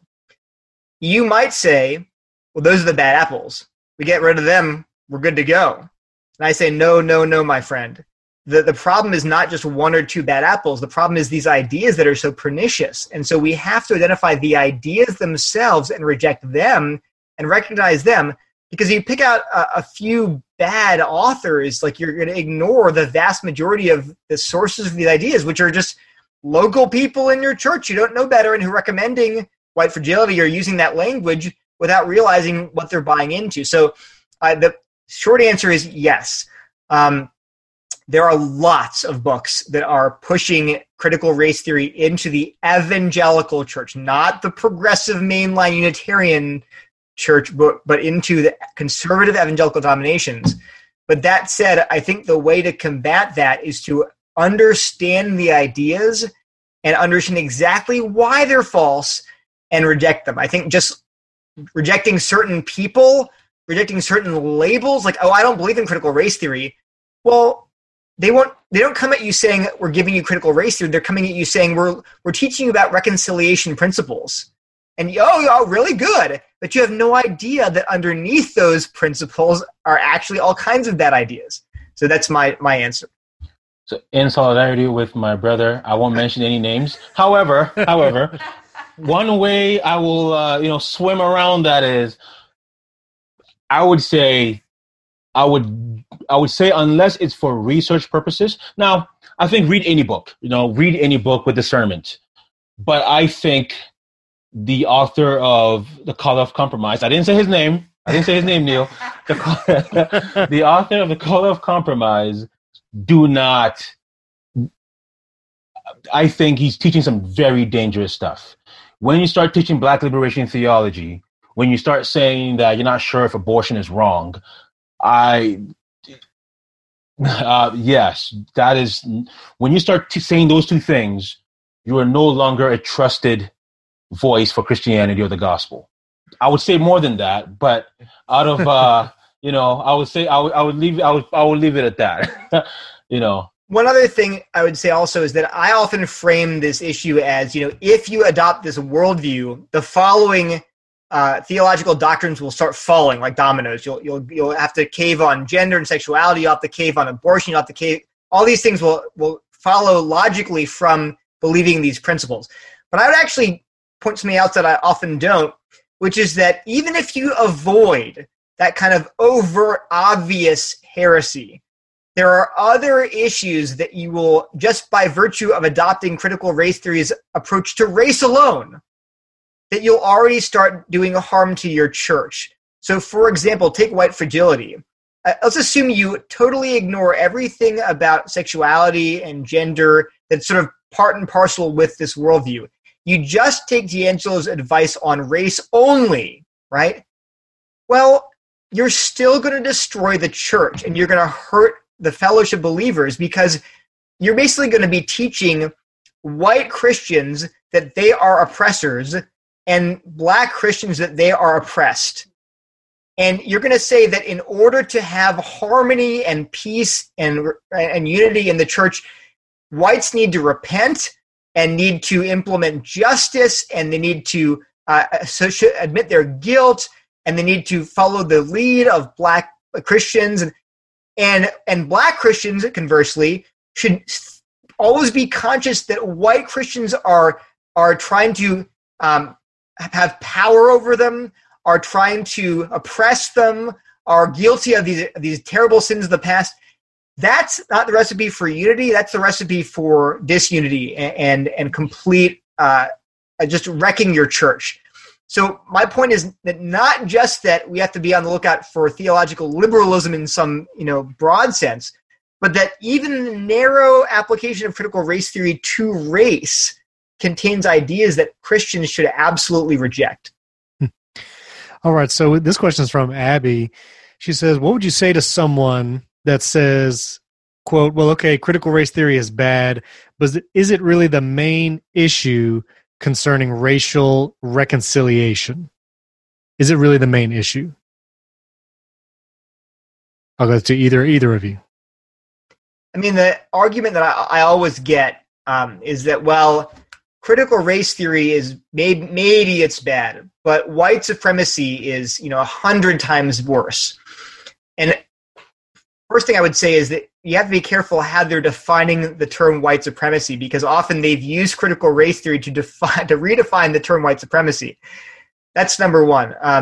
But number two, I think it's easier to just say this. And this is what I often say. Rather than trying to rank heresies, let's just agree they're both bad. Because what I have found, unfortunately, is people, they say, oh, you are obsessed with this boogeyman of critical race theory, when the real problem is white supremacy. And I'd say, brother, I will right now, right here, utterly denounce white supremacy as a heresy, as wicked, as evil, if you will do the same for critical race theory. And we don't have to even argue about which is worse. We'll just say they're both bad. I mean, which is worse, Arianism or modalism? They're both, I don't know which is worse. They're both bad. Okay, great. Let's both of us say we hate racism, and we also think critical race theory is deeply wrong and dangerous. But what I often find is people don't want to say that. So they really want to avoid talking about critical race theory so we can talk instead about not something else. So I would just say avoid the whole issue and just say, let's condemn both. I am more than happy to do that. And the problem with the racial reconciliation movement within the churches is based on not what the Bible says, but what critical race theory says. That's the problem. If we were addressing racial reconciliation from a biblical point of view, rightly, there would be or should be unity. But when you start to say there can be no reconciliation without reparations, when you start saying there can be no reconciliation unless you agree with me about what white supremacist means, unless you agree with me, again, all from a critical race theory point of view, that, again, take all thoughts captive to Christ, not to Christ, but to anti-racism. The problem is we are, and I've said it before, it's not on us to reconcile races. It's not on us. Praise God, it's not on us. Lincoln couldn't do it. Martin Luther Jr. couldn't do it. No one can do it. No one, not even Neil Shenvi. All right, no one can do it except for Christ. And praise God, He's already done it. Yes, amen. It's finished. It's finished. All we need to do now is to do as Christ did, pray for unity amongst the church. The world, let them fight. Now, of course, we care about the world. But what I mean is the world isn't reconciled. They aren't. They are always going to be at enmity, with God and with themselves. But we Christians are already reconciled to God and to each other. We now simply need to believe it and live it out. And one day when Christ comes back, then that reconciliation will be more perfectly fulfilled. But instead of looking to the greatest event for reconciliation for Black people wasn't, I'll put it this way. The greatest liberation that Black people have ever received isn't isn't the end of slavery or the end of Jim Crow. It's when Christ died and resurrected for Black people and for all people. And when He comes back, that liberation will be more fulfilled. When all believers, Black, whites, whatever, will be in the New Jerusalem, different skin colors, but the same citizens with the same king. And that is the gospel that we know. But unfortunately, we're now making reparations, the gospel. We're now saying you should be unified in something other than Christ. And that's always going to destroy unity. So ironically, the racial reconciliation movement is actually dividing people. We are more divided on race than we were 5 years ago. We are more divided on race than we were 10 years ago. And that's because of the infusion of critical race theory or anti-racism in the church. So this question is from Jeremy. He's asking about the legacy of slavery again. Jeremy asks if current issues are not caused directly by slavery, but by fatherlessness, the effects of past policy attempts to help Black people that failed, how is that not the legacy of slavery? Aren't those just later steps down the line in that legacy? Well, when people say the legacy of slavery, what they mean is that that slavery is having a direct effect on people today. So when I say that I don't affirm the legacy of slavery as the reason for disparities or troubles that Black people face, that's what I'm referring to. Now, if we want to say that all the policies and the events that happened in light of slavery, then yes, we can agree with that, right? If slavery didn't exist, you probably wouldn't have had, some of these welfare policies that targeted Black people in some ways being implemented. You probably wouldn't have had that, and that is maybe, and I think that's I would say that's true, but that's not what people mean when they say legacy of slavery. I'm okay saying that, and for sure, even though I think it's a minor point, for sure slavery's had an effect on where we are today. Of course, there's a consequence to everything. I would say the biggest effect is actually really how it's led to a lot of bitterness and resentment. And you see that cycle. So, for example, one of the fascinating things about what Nick Cannon was saying earlier, last week, when he was saying, white people are savages, that they are deficient, they're the true animals. He's saying the exact same thing white supremacists say, the exact same thing.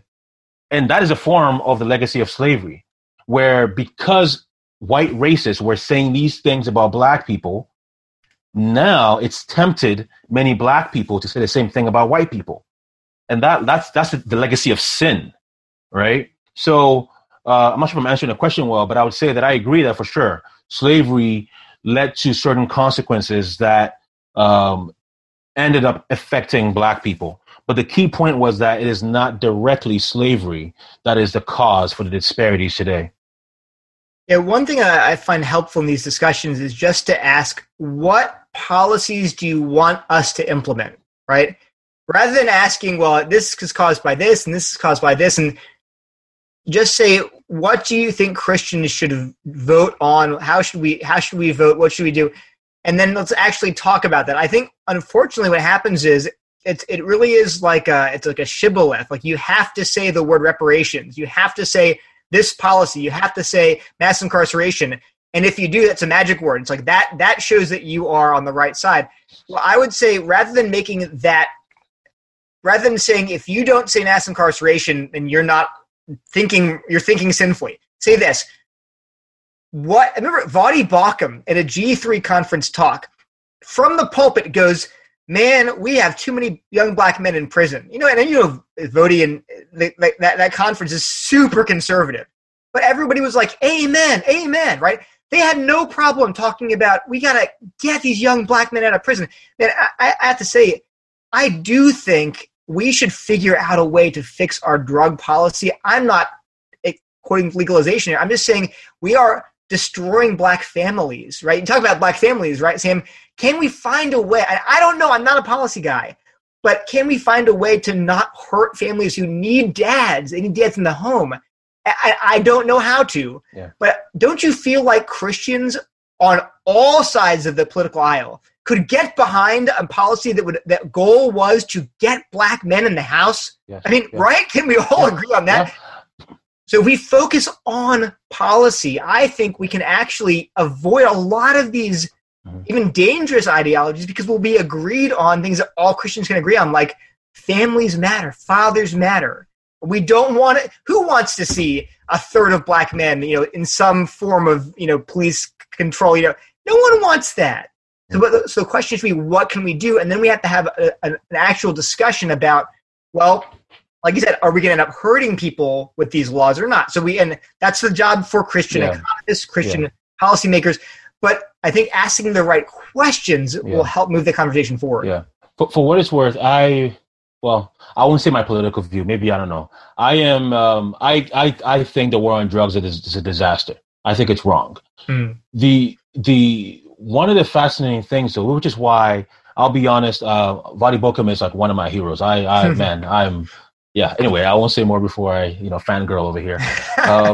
But no, I am, and I agree. There's way too many people, and especially black people, in prison. The one thing that I always get back to on this issue is we have to be very careful about addressing how to fix a particular community's problems, at least politically, right? I think voluntarily, organizations, absolutely. The problem is that when a nation decides to create a policy to help one particular group, it always ends in disaster. And ironically enough, one of the biggest evidences for this is actually why there's so many black people in prison. The whole premise was in the 80s, it was to help black people. Yeah. That was the premise. So it was actually the focus on, it was the Democratic Anti-Drug Crime Bill 1986. Yes, which was pushed by a lot of the black leaders of the time. They were saying, look, we need to help black families. So produce this anti-drug, the war on drugs, so we can help black communities. That was a premise, and it ended up in disaster. So I'm all for getting rid of the war on drugs. Now, I'm not saying we should be pro-drugs. I'm just saying that some of the policies were not helpful. But the problem is, I think that we need to focus it more on, let's help anybody, black, white, or brown, anything, who is being affected by these policies. Because if we focus primarily on one group, we're going to, I think, inevitably end up perhaps hurting that same group. If we focus, I think, on the universal aspect of this whole thing, then I think we're more likely to create more universally benefiting policies and laws. That's good. Well, I'll go to this question too. This is from Dennis. He says, can you talk more about the move to relabel Asians as white adjacent or not as people of color by many anti-racists? What do you want to know about it? Yeah, that's Bonilla Silva has a phenomenally interesting graph in his book, Racism Without Racist, where he talks about the evolving tripartite racial hierarchy, where he has on the top, he has whites, and whites includes, let me think about this now, whites includes some Asians, assimilated Asians are going to be called white eventually. In the middle, he calls it honorary whites, and the honorary whites includes like biracial people, and I forget what else, it's like most Asians, Native Americans who live in cities, and then there's the bottom rung is called the collective black category, which includes African Americans, but also like Vietnamese people, so Cambodia. But so he has this three-tiered system of what he's not saying this is a good thing. He's just saying he foresees this being the new racial hierarchy. In terms of like why is it happening? I mean, oh gosh, it's a lot to go into. One of the things that just happened like a few days ago on Twitter, Nicole Hannah-Jones, who's the lead for the 1619 Project, got dogpiled for this tweet where she's criticizing some school system was saying that a school they had was majority people of color. And they're like, yeah, they're trumpeting that as, wow, like our school is majority people of color. And she said that was disingenuous because most of those people of color were Asians. And she implied in her tweet that those people don't count as people of color. And so the why, and then she said, why, you took me out of context, I didn't mean that. But the bottom line is that remember that critical race theory does view things in terms of oppressor and oppressed. And so whites are the oppressor, and then all other people are people of color. They're the oppressed people. The problem is when you do that, then because you do that to sort of say, okay, whites are on top and everybody else is oppressed. But then when you realize that, well, Asians are disproportionately overrepresented in elite schools and in colleges and income and all kinds of, I'm half Indian, so I can say the Indian Americans, the median income of an Indian American family is over $100,000 a year. We're like number one, baby. I guess I'm happy, whatever. but the point is, we're, Indian Americans are like way outperforming median whites. So when you begin to see that, then you're like, oh, wait a minute now. So that how do I then sustain that narrative? And then the answer becomes, I now have to, you have to find tension between groups of color. Yeah. So I just apparently in the last few weeks, they've now invented a new category called brown fragility. It's the analog for white fragility, only it's brown people who have to reckon with their internalized anti-blackness, because even brown people are immersed in this anti-black culture, and so we have to interrogate our anti-blackness as brown people. So so there's a lot of theory you could get into, but the bottom line is I think we should just see this. This way of viewing the world is not going to lead to unity. Peter Boghossian, James Lindsay, and Helen Pluckrose coined the phrase grievance studies to denote these academic fields because they're always trying to find new grievances. That was the joke.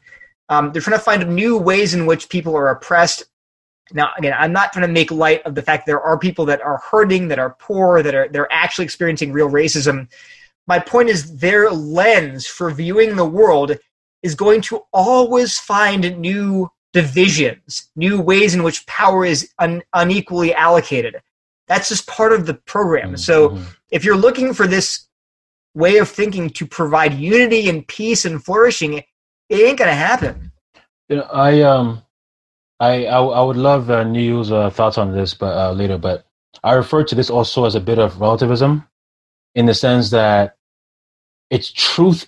Ironically, the anti-racist and critical theorists are always criticizing Western ideology. The problem is, this is a very Western ideology. It doesn't work in Africa, doesn't work in Asia, doesn't work in the Caribbean, doesn't work in South America. For example, one of the fascinating things, as to get back to what Neil was saying, is the term person of color. I'll be honest, I can't stand that. I hate it. If someone calls me that, it takes so much grace for me to say, okay, just leave it alone. But I find it fascinating when they are, now forgive me, I'm not trying to offend anybody, but I find it fascinating when some Chinese Americans or Canadians talk about how they're people of color and white people are, oppressive and everything else. Then I think to myself, okay, how would you refer to the nation of China? What would you say about China, where black people are being oppressed under the Chinese? Not just black people, as I'm forgetting how to say their names, the Uyghurs or the Uyghurs, where they were being oppressed, right? And how do you deal with that? It's not a whiteness issue; it's a human condition. Right? In Cuba right now, even though they act like, they're the Cuban, they act like they're very pro-black, they're oppressing black people in certain ways over there too. So you have black people, as I said before, in Ghana, black people are oppressing black people. Asians are oppressing black people. I mean, it's everywhere, right? That this is not a matter of white people versus people of color. It's a matter of sinner versus sinner. That's really what it is. The way that theory would explain that is that they would talk about oppression in our Western context. So they would say, yeah, sure. In other countries, other people are the oppressors, but here in the U.S., the whites are the oppressors, and the men are the oppressors, and the heterosexuals are the oppressors. So they would say that, yeah, sure. In Ghana, you might have the example they use often is Brazil. In Brazil, there's a different racial caste system with a different hierarchy. It's not the same as like in the United States. That said, they would argue that whiteness is a global project through colonialism. So through colonialism, they would argue there is the white supremacy has gone global and through mass media and through things like that. So it is a little complicated, but I agree that they have to tweak their theories to work around other countries. So just a quick one follow-up for you, Neil.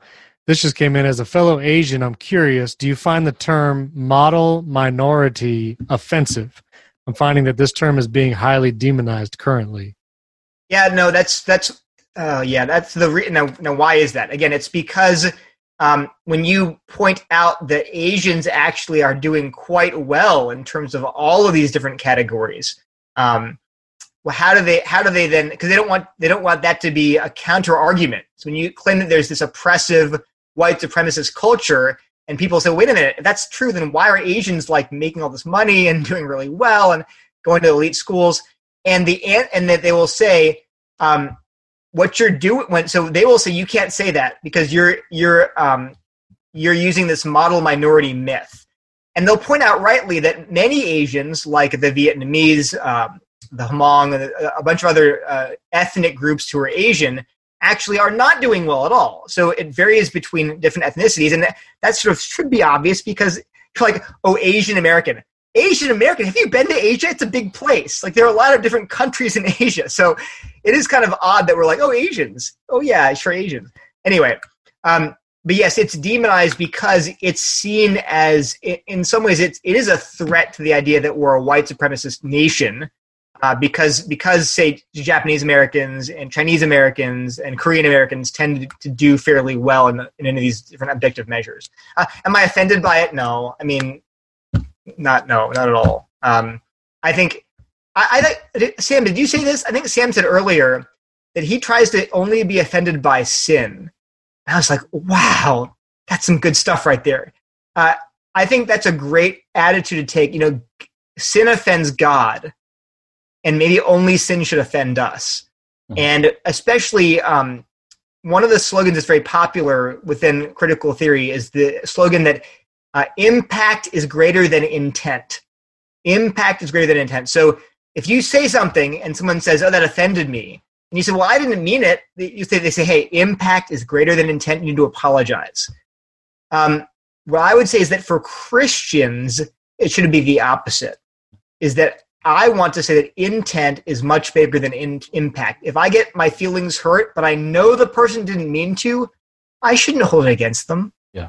Right? I mean, but the Bible is completely the opposite. We should be slow to anger, abounding in love, gentle, kind, quick to see good in people. And so the idea that, if you hurt my feelings for some reason and you don't intend to, I actually have to be forbearing. I have to say, hey, slow down. Hey, they didn't mean it that way. The fascinating thing is that if I am offended by something a person said, and it wasn't a sinful thing, but I'm offended by it, I'm actually in sin because I'm refusing to hope all things. I'm refusing to be slow to anger. I'm not just referring to it just an offense. I mean, I'm angry and I'm upset with someone when they said something and I am convinced it was racism, and that is actually a sin. But yet critical. So for example, in White Fragility, Robin DiAngelo says that it's actually racist to believe that racism has to be an intent. It's racist to say that, well, I didn't mean it, so, I can't. She says that, but so she's really calling what the Bible teaches as an evil, racist practice. So this is why we have to be very careful here, that it is saying that certain biblical righteous thinking or deeds is actually a sin. Trust me, I went to an all-white Dutch Reformed church. I was the only black person to ever go there, and I was probably the only black person since, to have gone there. And were there awkward moments? Yes. But, I had to realize that in the same way that they were making me feel awkward, I was probably making them feel awkward by certain things too, right? That we're human. But it was awkward, but I can't say it was sin. I have to hope all things. It's love. Is it radical? Is it hard? Yes. But that's what the Bible calls us to do. One thing I would add, though, is that when you say, okay, impact, so clearly we should have the very charitable interpretation of people's actions. That said, if you're walking around and not caring about the impact you have, well, that's not loving either. So if I'm walking around, and just always saying, insensitive things and things that are hurtful, and people around me have to always be like, okay, he didn't mean that. He didn't. Look, I got a problem. I'm just being a big jerk. I got to say, hey, I'm called also to lay down my rights and say, if I'm hurting you, I don't want to hurt you, brother. So I think it goes both ways. Paul talks about this in Romans and Corinthians, that we have to all bear with one another, right? Mm-hmm. And if someone is being, the weak brother is offended, I'm trying to think of an example of this, but I mean, yeah. But if I by my behavior am wounding him, right? Even though it's not something sinful, but it's sinful if I don't care. If I'm like, I don't care about that. Well, that's a sin, actually. You should care about your mother. Yeah. Thank you for adding that. That's a great point. Man, we are getting close to the end here. I want to respect you guys' time. But do you have time for maybe just a couple more? You guys still good? Yeah. You can say no, too. We won't be mad at you. No, we won't be offended by your man, this is so enjoyable, though. But we got this question on Twitter earlier, and if you guys don't, I don't actually know the context. If you don't either, you could just speak to the broader point. But it said, I'd love to know your thoughts about J.D. Greer's use of critical race theory in the 1619 Project to shape conversation for SBC churches. So maybe speak into that if you do know, and just the broader conversations that are happening right now in the name of reconciliation in evangelical spaces. What are you guys seeing, and what are your thoughts? I'll feel that. I go to JD's church. Oh, okay. Actually, Pat and I both do. So we've written a ton of articles on critical theory, critical race theory, and I like to respect his privacy because he's my pastor. So I don't like to say, well, here's what he thinks. But I will say this, and so I just don't want to, I don't name names anyway, but he is definitely aware of the work that Pat and I have done, and we're both committed members of the Summit. That person who asked me that, it was my bad there. She'd actually DM'd me several times to get my attention, and I just lost track of the DMs. I'm getting like a gazillion DMs every day. So when she said that, I was like, I got to answer her.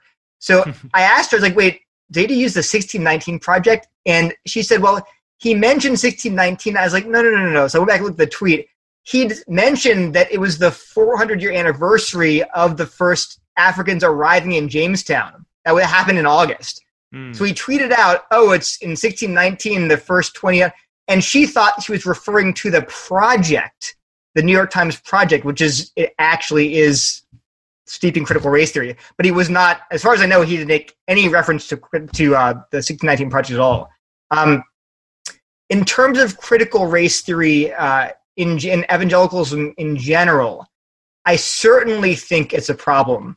It is influencing our language and our thinking to an alarming degree, and people are even citing people like Robin DiAngelo.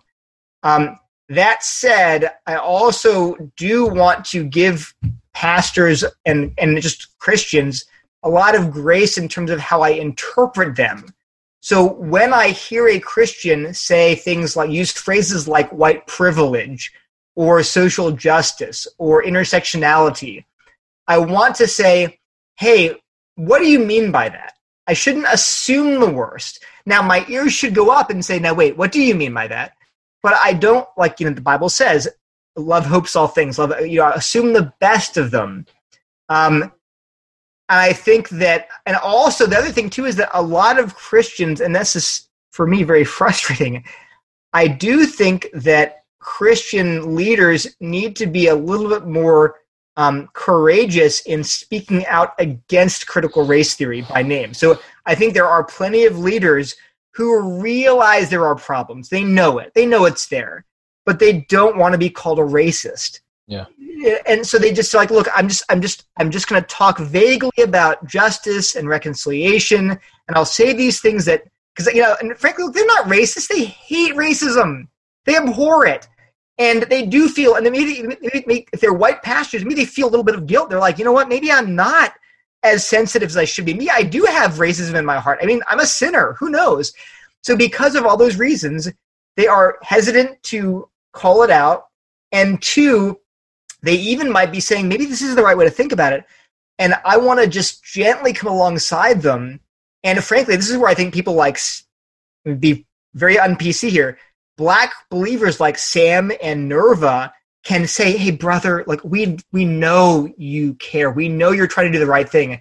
We just want to tell you, as Black believers, it's okay to oppose this, right? Yeah. We don't be afraid of being called a racist. And frankly, pastors, I want to be harsh here, but you got to man up a little bit, right? Mm-hmm. I'm not okay. Don't dog whistle. I don't want to be harsh. I'm just saying, listen, you're going to be called names. Yeah. And let me tell you something. You're a sinner too. You probably do. I have racist thoughts in my heart. I have all kinds of sin in my heart. I can't even see it. But we have to stand on God's word. We have to, while confessing our own sin, say, and yet, I think this is a dangerous idea. This is a dangerous ideology. And you don't be afraid of what people will call you. If you can search your heart and before God say, I am not racist, but I think this is a real danger, just say it. Say what the Bible teaches and then let the chips fall where they may. Even if you get called a racist, again, don't be a racist, but please, people are, I mean, I get the craziest emails and messages. I'll just say one. I got a message from a Black pastor who was like, man, I understand racism. He said, but there are 4 couples right now in my church who are on the verge of separating over critical race theory, over this tension. And I heard just the other day, like people are literally, the married couples are fighting because one of them supports Black Lives Matter, the other one doesn't. And he was like, how do I help my people? And how do I teach them critical race theory is dangerous? And I just want to say there are real people who are really in danger out there. And if you want to just keep your head down because you're afraid of getting called names, care about loving your flock and loving other Christians more than you care about getting called names. If I could add, thank you so much for saying that, Neil. I'm to be honest with you, I've received, like Neil, received so many encouraging emails, and I'm so grateful. But some of them leave me very discouraged, to be honest with you, even though they're encouraging me. Because they'll be saying things like, Sam, I hope you know, we're secretly, I'm in a group of pastors, and we're secretly passing around your articles to ourselves. You're secretly doing this? Like, that doesn't encourage me. I'm glad you're helped by it, but pastor, I'm just a blogger. You are a pastor. Preach the gospel. And to be honest with you, I'll be very frank, and I'm going to offend some people here, but I have to. It is evil to want to come out and correct the alt-right, because it's easy to correct the alt-right. Because you want to care about white people here who are embracing this ideology. But when so many Black people are dying, break their marriages, I'm not trying to be angry, but people are dying. People are leaving the faith. But because you're scared to be a racist, you rather let people go to hell. That is awful. That's evil. Preach the gospel in season or out of season. It's not about me. I'm just a blogger. But pastor, it's not about you. It's not about your pulpit. It's about Christ. Ironically, the idea is I care so much about Black people, I'm afraid to teach the truth that will help Black people. Mm-hmm. How is that helping anybody? Because, just today, I got a text from a friend of mine, too, saying, Sam, pray for me. My marriage is in trouble because of this stuff. He's not doing anything wrong. I can just say that. But because of his views, his marriage is in trouble. And he's a Black person. He's not a white person. He's a Black person. This stuff is destructive and is divisive. I can tell you, I've been called a coon by many people. Nobody cares. Because it's not being said I'm not being called a nigger by white people. Now I'm not saying I need to be babied. It's not that. But if this is about sin, if this is about the gospel, and you're afraid to do it, you're not obeying Christ. Now, I'm not saying everyone needs to come out there and go on a crusade. I'm not saying that. But if you are concerned, if the Holy Spirit is letting you see that what you see in your Bible and what you're hearing elsewhere, if you're seeing that this is not compatible, that this is not the gospel, but some are saying it's the gospel, you have a duty to preach against it. And that's the concern here, that it's sad to me that pastors are being afraid.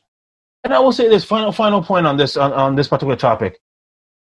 If you are afraid to address this issue because you might be called a racist, then what confidence do you have to say that you're going to say that homosexuality is a sin if people will get offended by it and call you homophobic? What's the difference? We should not be surprised when the world is going to hate us for standing on biblical theology. And this is easily leading to many people being ashamed of the gospel. Yes, preaching the gospel might mean that you might be called a racist, but it might, in the past, also mean you might get killed for it. So why be afraid to teach the truth? Well, you just rebuked that. That was good, man. Literally, sorry, just two questions. Okay. So one, we addressed this a couple weeks ago with Ryan Baumberger, but I would just be curious. I'd love to hear you guys' feedback on it as well. We talked about the movement from, well, the Black Lives Matter movements, not Marxist, to, well, now we have to admit it's Marxist. But, what Christians are being inconsistent because they always, they support politicians where they don't agree with everything, or they support certain organizations where not everything's biblical. So why now are they selecting this one thing as though they can't support it? It's because they're racist. That's kind of the line of thinking. What are your guys? How would you encourage your church members or brothers and sisters to respond to that type of claim? The sentiment Black Lives Matter, I think Ryan said this, but yeah, of course we affirm that Black Lives Matter. I don't use the hashtag because of its connotations. I mean, do you use the hashtag at Make America Great Again because you just want to make America great again through repentance and faith in the gospel? Well, no, because, oh my gosh, that's taken. Well, yeah, I know. Hashtags have like connotation. And so if you want to express the sentiment that Black Lives Matter, well, then just say Black lives are valuable. There you go, right? So that's the way to express the sentiment without expressing anything that would be confused with the organization. I think in terms of, well, why can't we support this organization?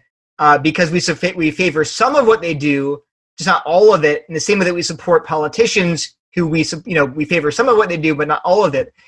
And I would just say, number one, what exactly do you favor in the Black Lives organization, the Black Lives Matter organization? Because again, policy-wise, it seems to me like a lot of their policies are either radically wrong or at best, like, questionable.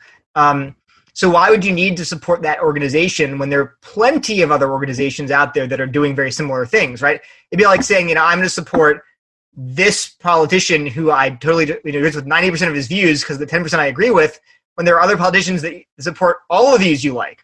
Why would you do that? That's what I would say in terms of like, and then the other thing too is that fundamentally, Black Lives Matter is based on a wrong foundation. In other words, they're not just accidentally based on a wrong foundation. The entire basis of their activism is critical race theory and queer theory and things like that.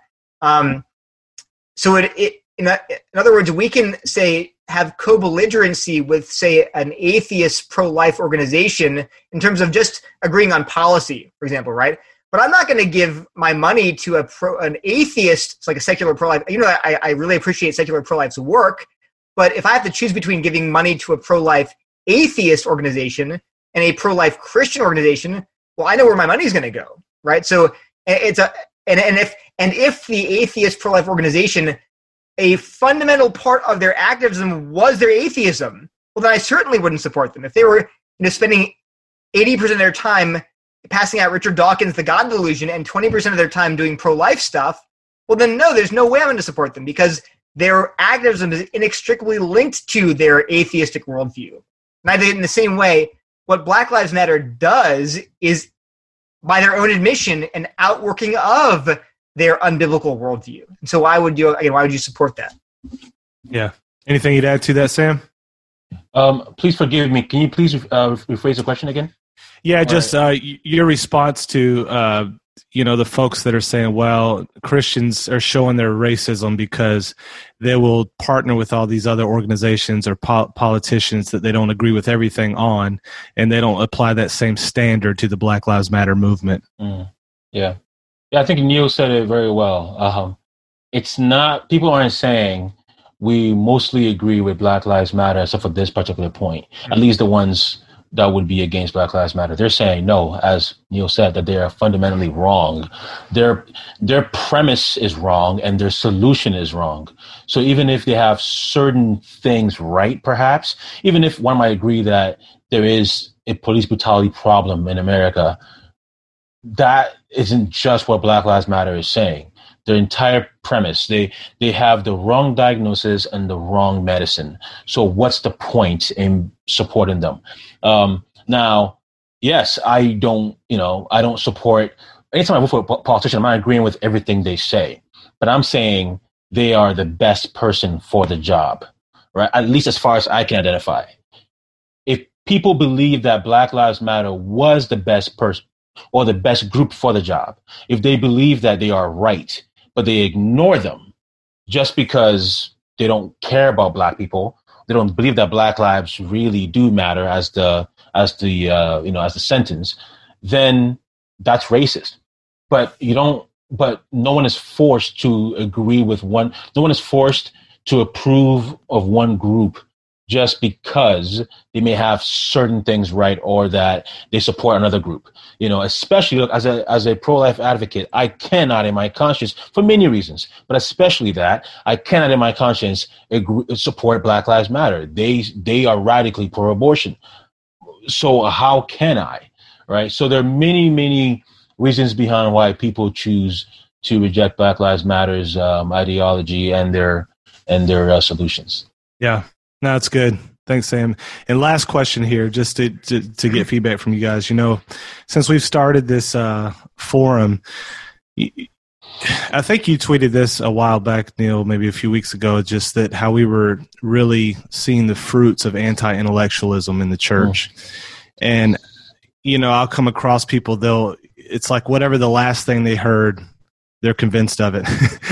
and it's very typical, I think, right now. People many of us haven't even been given the tools to analyze competing viewpoints and to think through arguments. And so in this cultural moment where we're at with all this stuff, how do we begin to help? I mean, it doesn't seem like we'd have time to kind of like take someone through a classical education for years. And like, what do we do going into church next Sunday, having these conversations with people that really are just kind of going back and forth with this whole issue? I mean, if they really aren't able to think carefully about any issue, I mean, you just got to start slow and explain things, very clearly to people. But I do think it has to be so in the short term, you can just say, look, these ideas are wrong. Here are the Bible verses that contradict them. Say, when you say something like, well, you're guilty, your great grandfather's sins, you're like, no, Ezekiel 18 says. So you can do that. In the short term, you can talk about why do we think that these ideas are false. And I found that my talks, people say that I could understand it. They say I'm totally unfamiliar with these ideas, and yet they are able to think through the reasoning that I present and the example. I use a lot of illustrations, so you can do it. In the long term, though, in terms of anti-intellectualism, I'm going to say something pretty, I think should be obvious, but get to know your Bible, people. I mean, get to know your theology. I feel like you say, well, how do we teach critical thinking? Have you read the Bible? Have you cracked open a systematic theology textbook or a commentary lately? Because if you just want to be just a faithful believer, that will sharpen your intellect. I mean, John Bunyan I think he was illiterate. and he was converted, and he taught himself to read and write, and produced this incredible work of genius, Pilgrim's Progress. And it was all because he said, the Bible sharpened him. I think actually C.S. Lewis talks about how Bunyan could do that because he was just so in love with God and so wanted to understand Scripture that he applied himself to reading the Bible and to understanding it. And I think that it's as simple as going to a church which preaches expositional sermons, which exegetes texts, which what did David Martin Lloyd Jones's ministry was called Logic on Fire, right? The Bible is a logical book. It's a rational book. It's hard to understand, certainly, but that's good because it makes you think. So I think in the long term, we should just wean ourselves off of this sort of shallow emotionalism. I'm not saying emotions are wrong or bad. I think it's wonderful, but our love for God and our Christian behavior and our ethics and our emotions, they all have to be governed by truth. And if we understand that, then we will naturally begin to develop our intellects and our reasoning abilities. I think, whenever I let him speak first, I always regret it because then I'm like, what else can I add? What else can I add to that? So I want to try and figure out something to say. No, I think there's so many, everything is intellectual. Everything is. But it's a matter of how do we choose to communicate it. And I think one of the things I try to do when I'm talking to people about who don't know or understand these issues or who want to use anti-intellectualism to try to dismiss, what my positions might be, it's a matter of just breaking down in very simple terms what's being said by the critical race theories or Black Lives Matter or anybody else, and then to address that with what the Bible says on these things.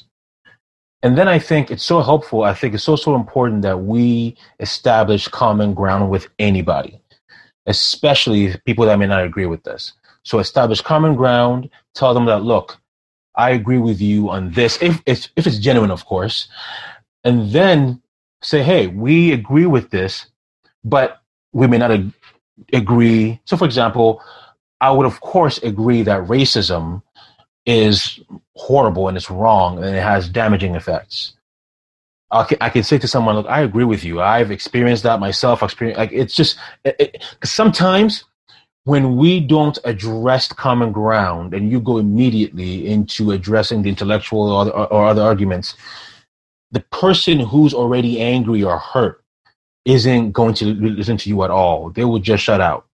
But if you establish that, perhaps you might give them room to say, okay, perhaps this person is on my side. And then when you establish that, then you can just say, okay, well, here, what we disagree on is crucial. And that could lead to how you understand your brothers, your fellow Christians, how you understand God, how you understand sin, how you understand yourself. And when you then address the things that you disagree on, and you always point it back to, as Neil said, going back to Scripture, to the Scriptures. Because to me, that's what I try to do. Because otherwise, what's the point? The Bible is sufficient to correct, reprove, and to train all people in righteousness. If we don't always go back to the Scriptures, there's no hope for anything. So yeah, I think, unfortunately, some people do use the intellectual arguments to, I think, to manipulate or confuse some people into agreeing with them. And then some dismiss it by not wanting to address the intellectual aspects of this entire issue. And I think we can do both by establishing common grounds, explaining things in simple terms, and just going back to what the Scriptures say about these things. Well, thank you guys, man. This has been amazing, and I know our fellow Zoomers here have really, really enjoyed it. Thank you all, too, for joining us on Zoom.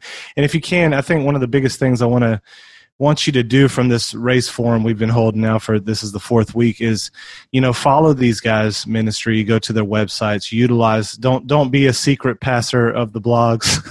Go ahead and be bold with them. Recommend this stuff to people, share these YouTube things. I think getting this information right now out to people in the church can be really helpful. And for many people, it's starting them on the journey of actually becoming more biblical. It's kind of like one of those things that, for me in my story, what really educated me was struggling with elements of the faith, and it opened me up to learning how to think through those apologetic questions. And I think this conversation for many people can be a starting point for the church to get back to biblical theology, and in that sense be a positive thing. So share. It's Slow to Write. I think Stephen's sending you those links for Sam's blogs, and then Neil's page. We have shared that as well. Neil Shenvi, apologetics.com, something like that. We have it on there in the show notes. So please share those videos. Stay connected. I think we're going to try to come back with a God and Government series next, and have some guests in. And again, thank you, Neil. Thank you, Sam, for everything you guys are doing. We are praying for you guys, praying for your ministry, praying that God continues to expand your platforms, because we need your voices right now in this space to help us to tear down ideas and speculations that are raised up against the knowledge of God. And so thank you guys, and we'll see you Zoomers again here shortly. We'll send you an email when the next one's going to be. So y'all have a good night. Thank you so much. We want to thank everyone that has joined us over these several weeks as we discussed race in the church in our open forum. We want to remind you that you can watch all these videos on YouTube. You can go to our YouTube channel, youtube.com/FreeMindPodcast. All of our open forum videos are on there in a playlist, including this episode. You'll find a link in show notes to our YouTube channel, as well as links to Neil Shenvi and Samuel Say, their websites and social media. We encourage you to follow them and check out their work. We would love to interact with you on social media. You can follow us at FreeMind FM on Instagram and Twitter. On Facebook, our page is FreeMind Podcast FM. And if you haven't yet, we'd appreciate a 5-star rating and review in Apple Podcasts. If you can do that, and maybe you can just share the podcast on your own social media, you can share the link freemind.fm. That's our website. And from there, you have links to subscribe in Apple Podcasts, Google Podcasts, and whatever your favorite podcast player is. Again, thank you for joining us for our open forum on race. Stay tuned for our next series, and we'll catch you next week.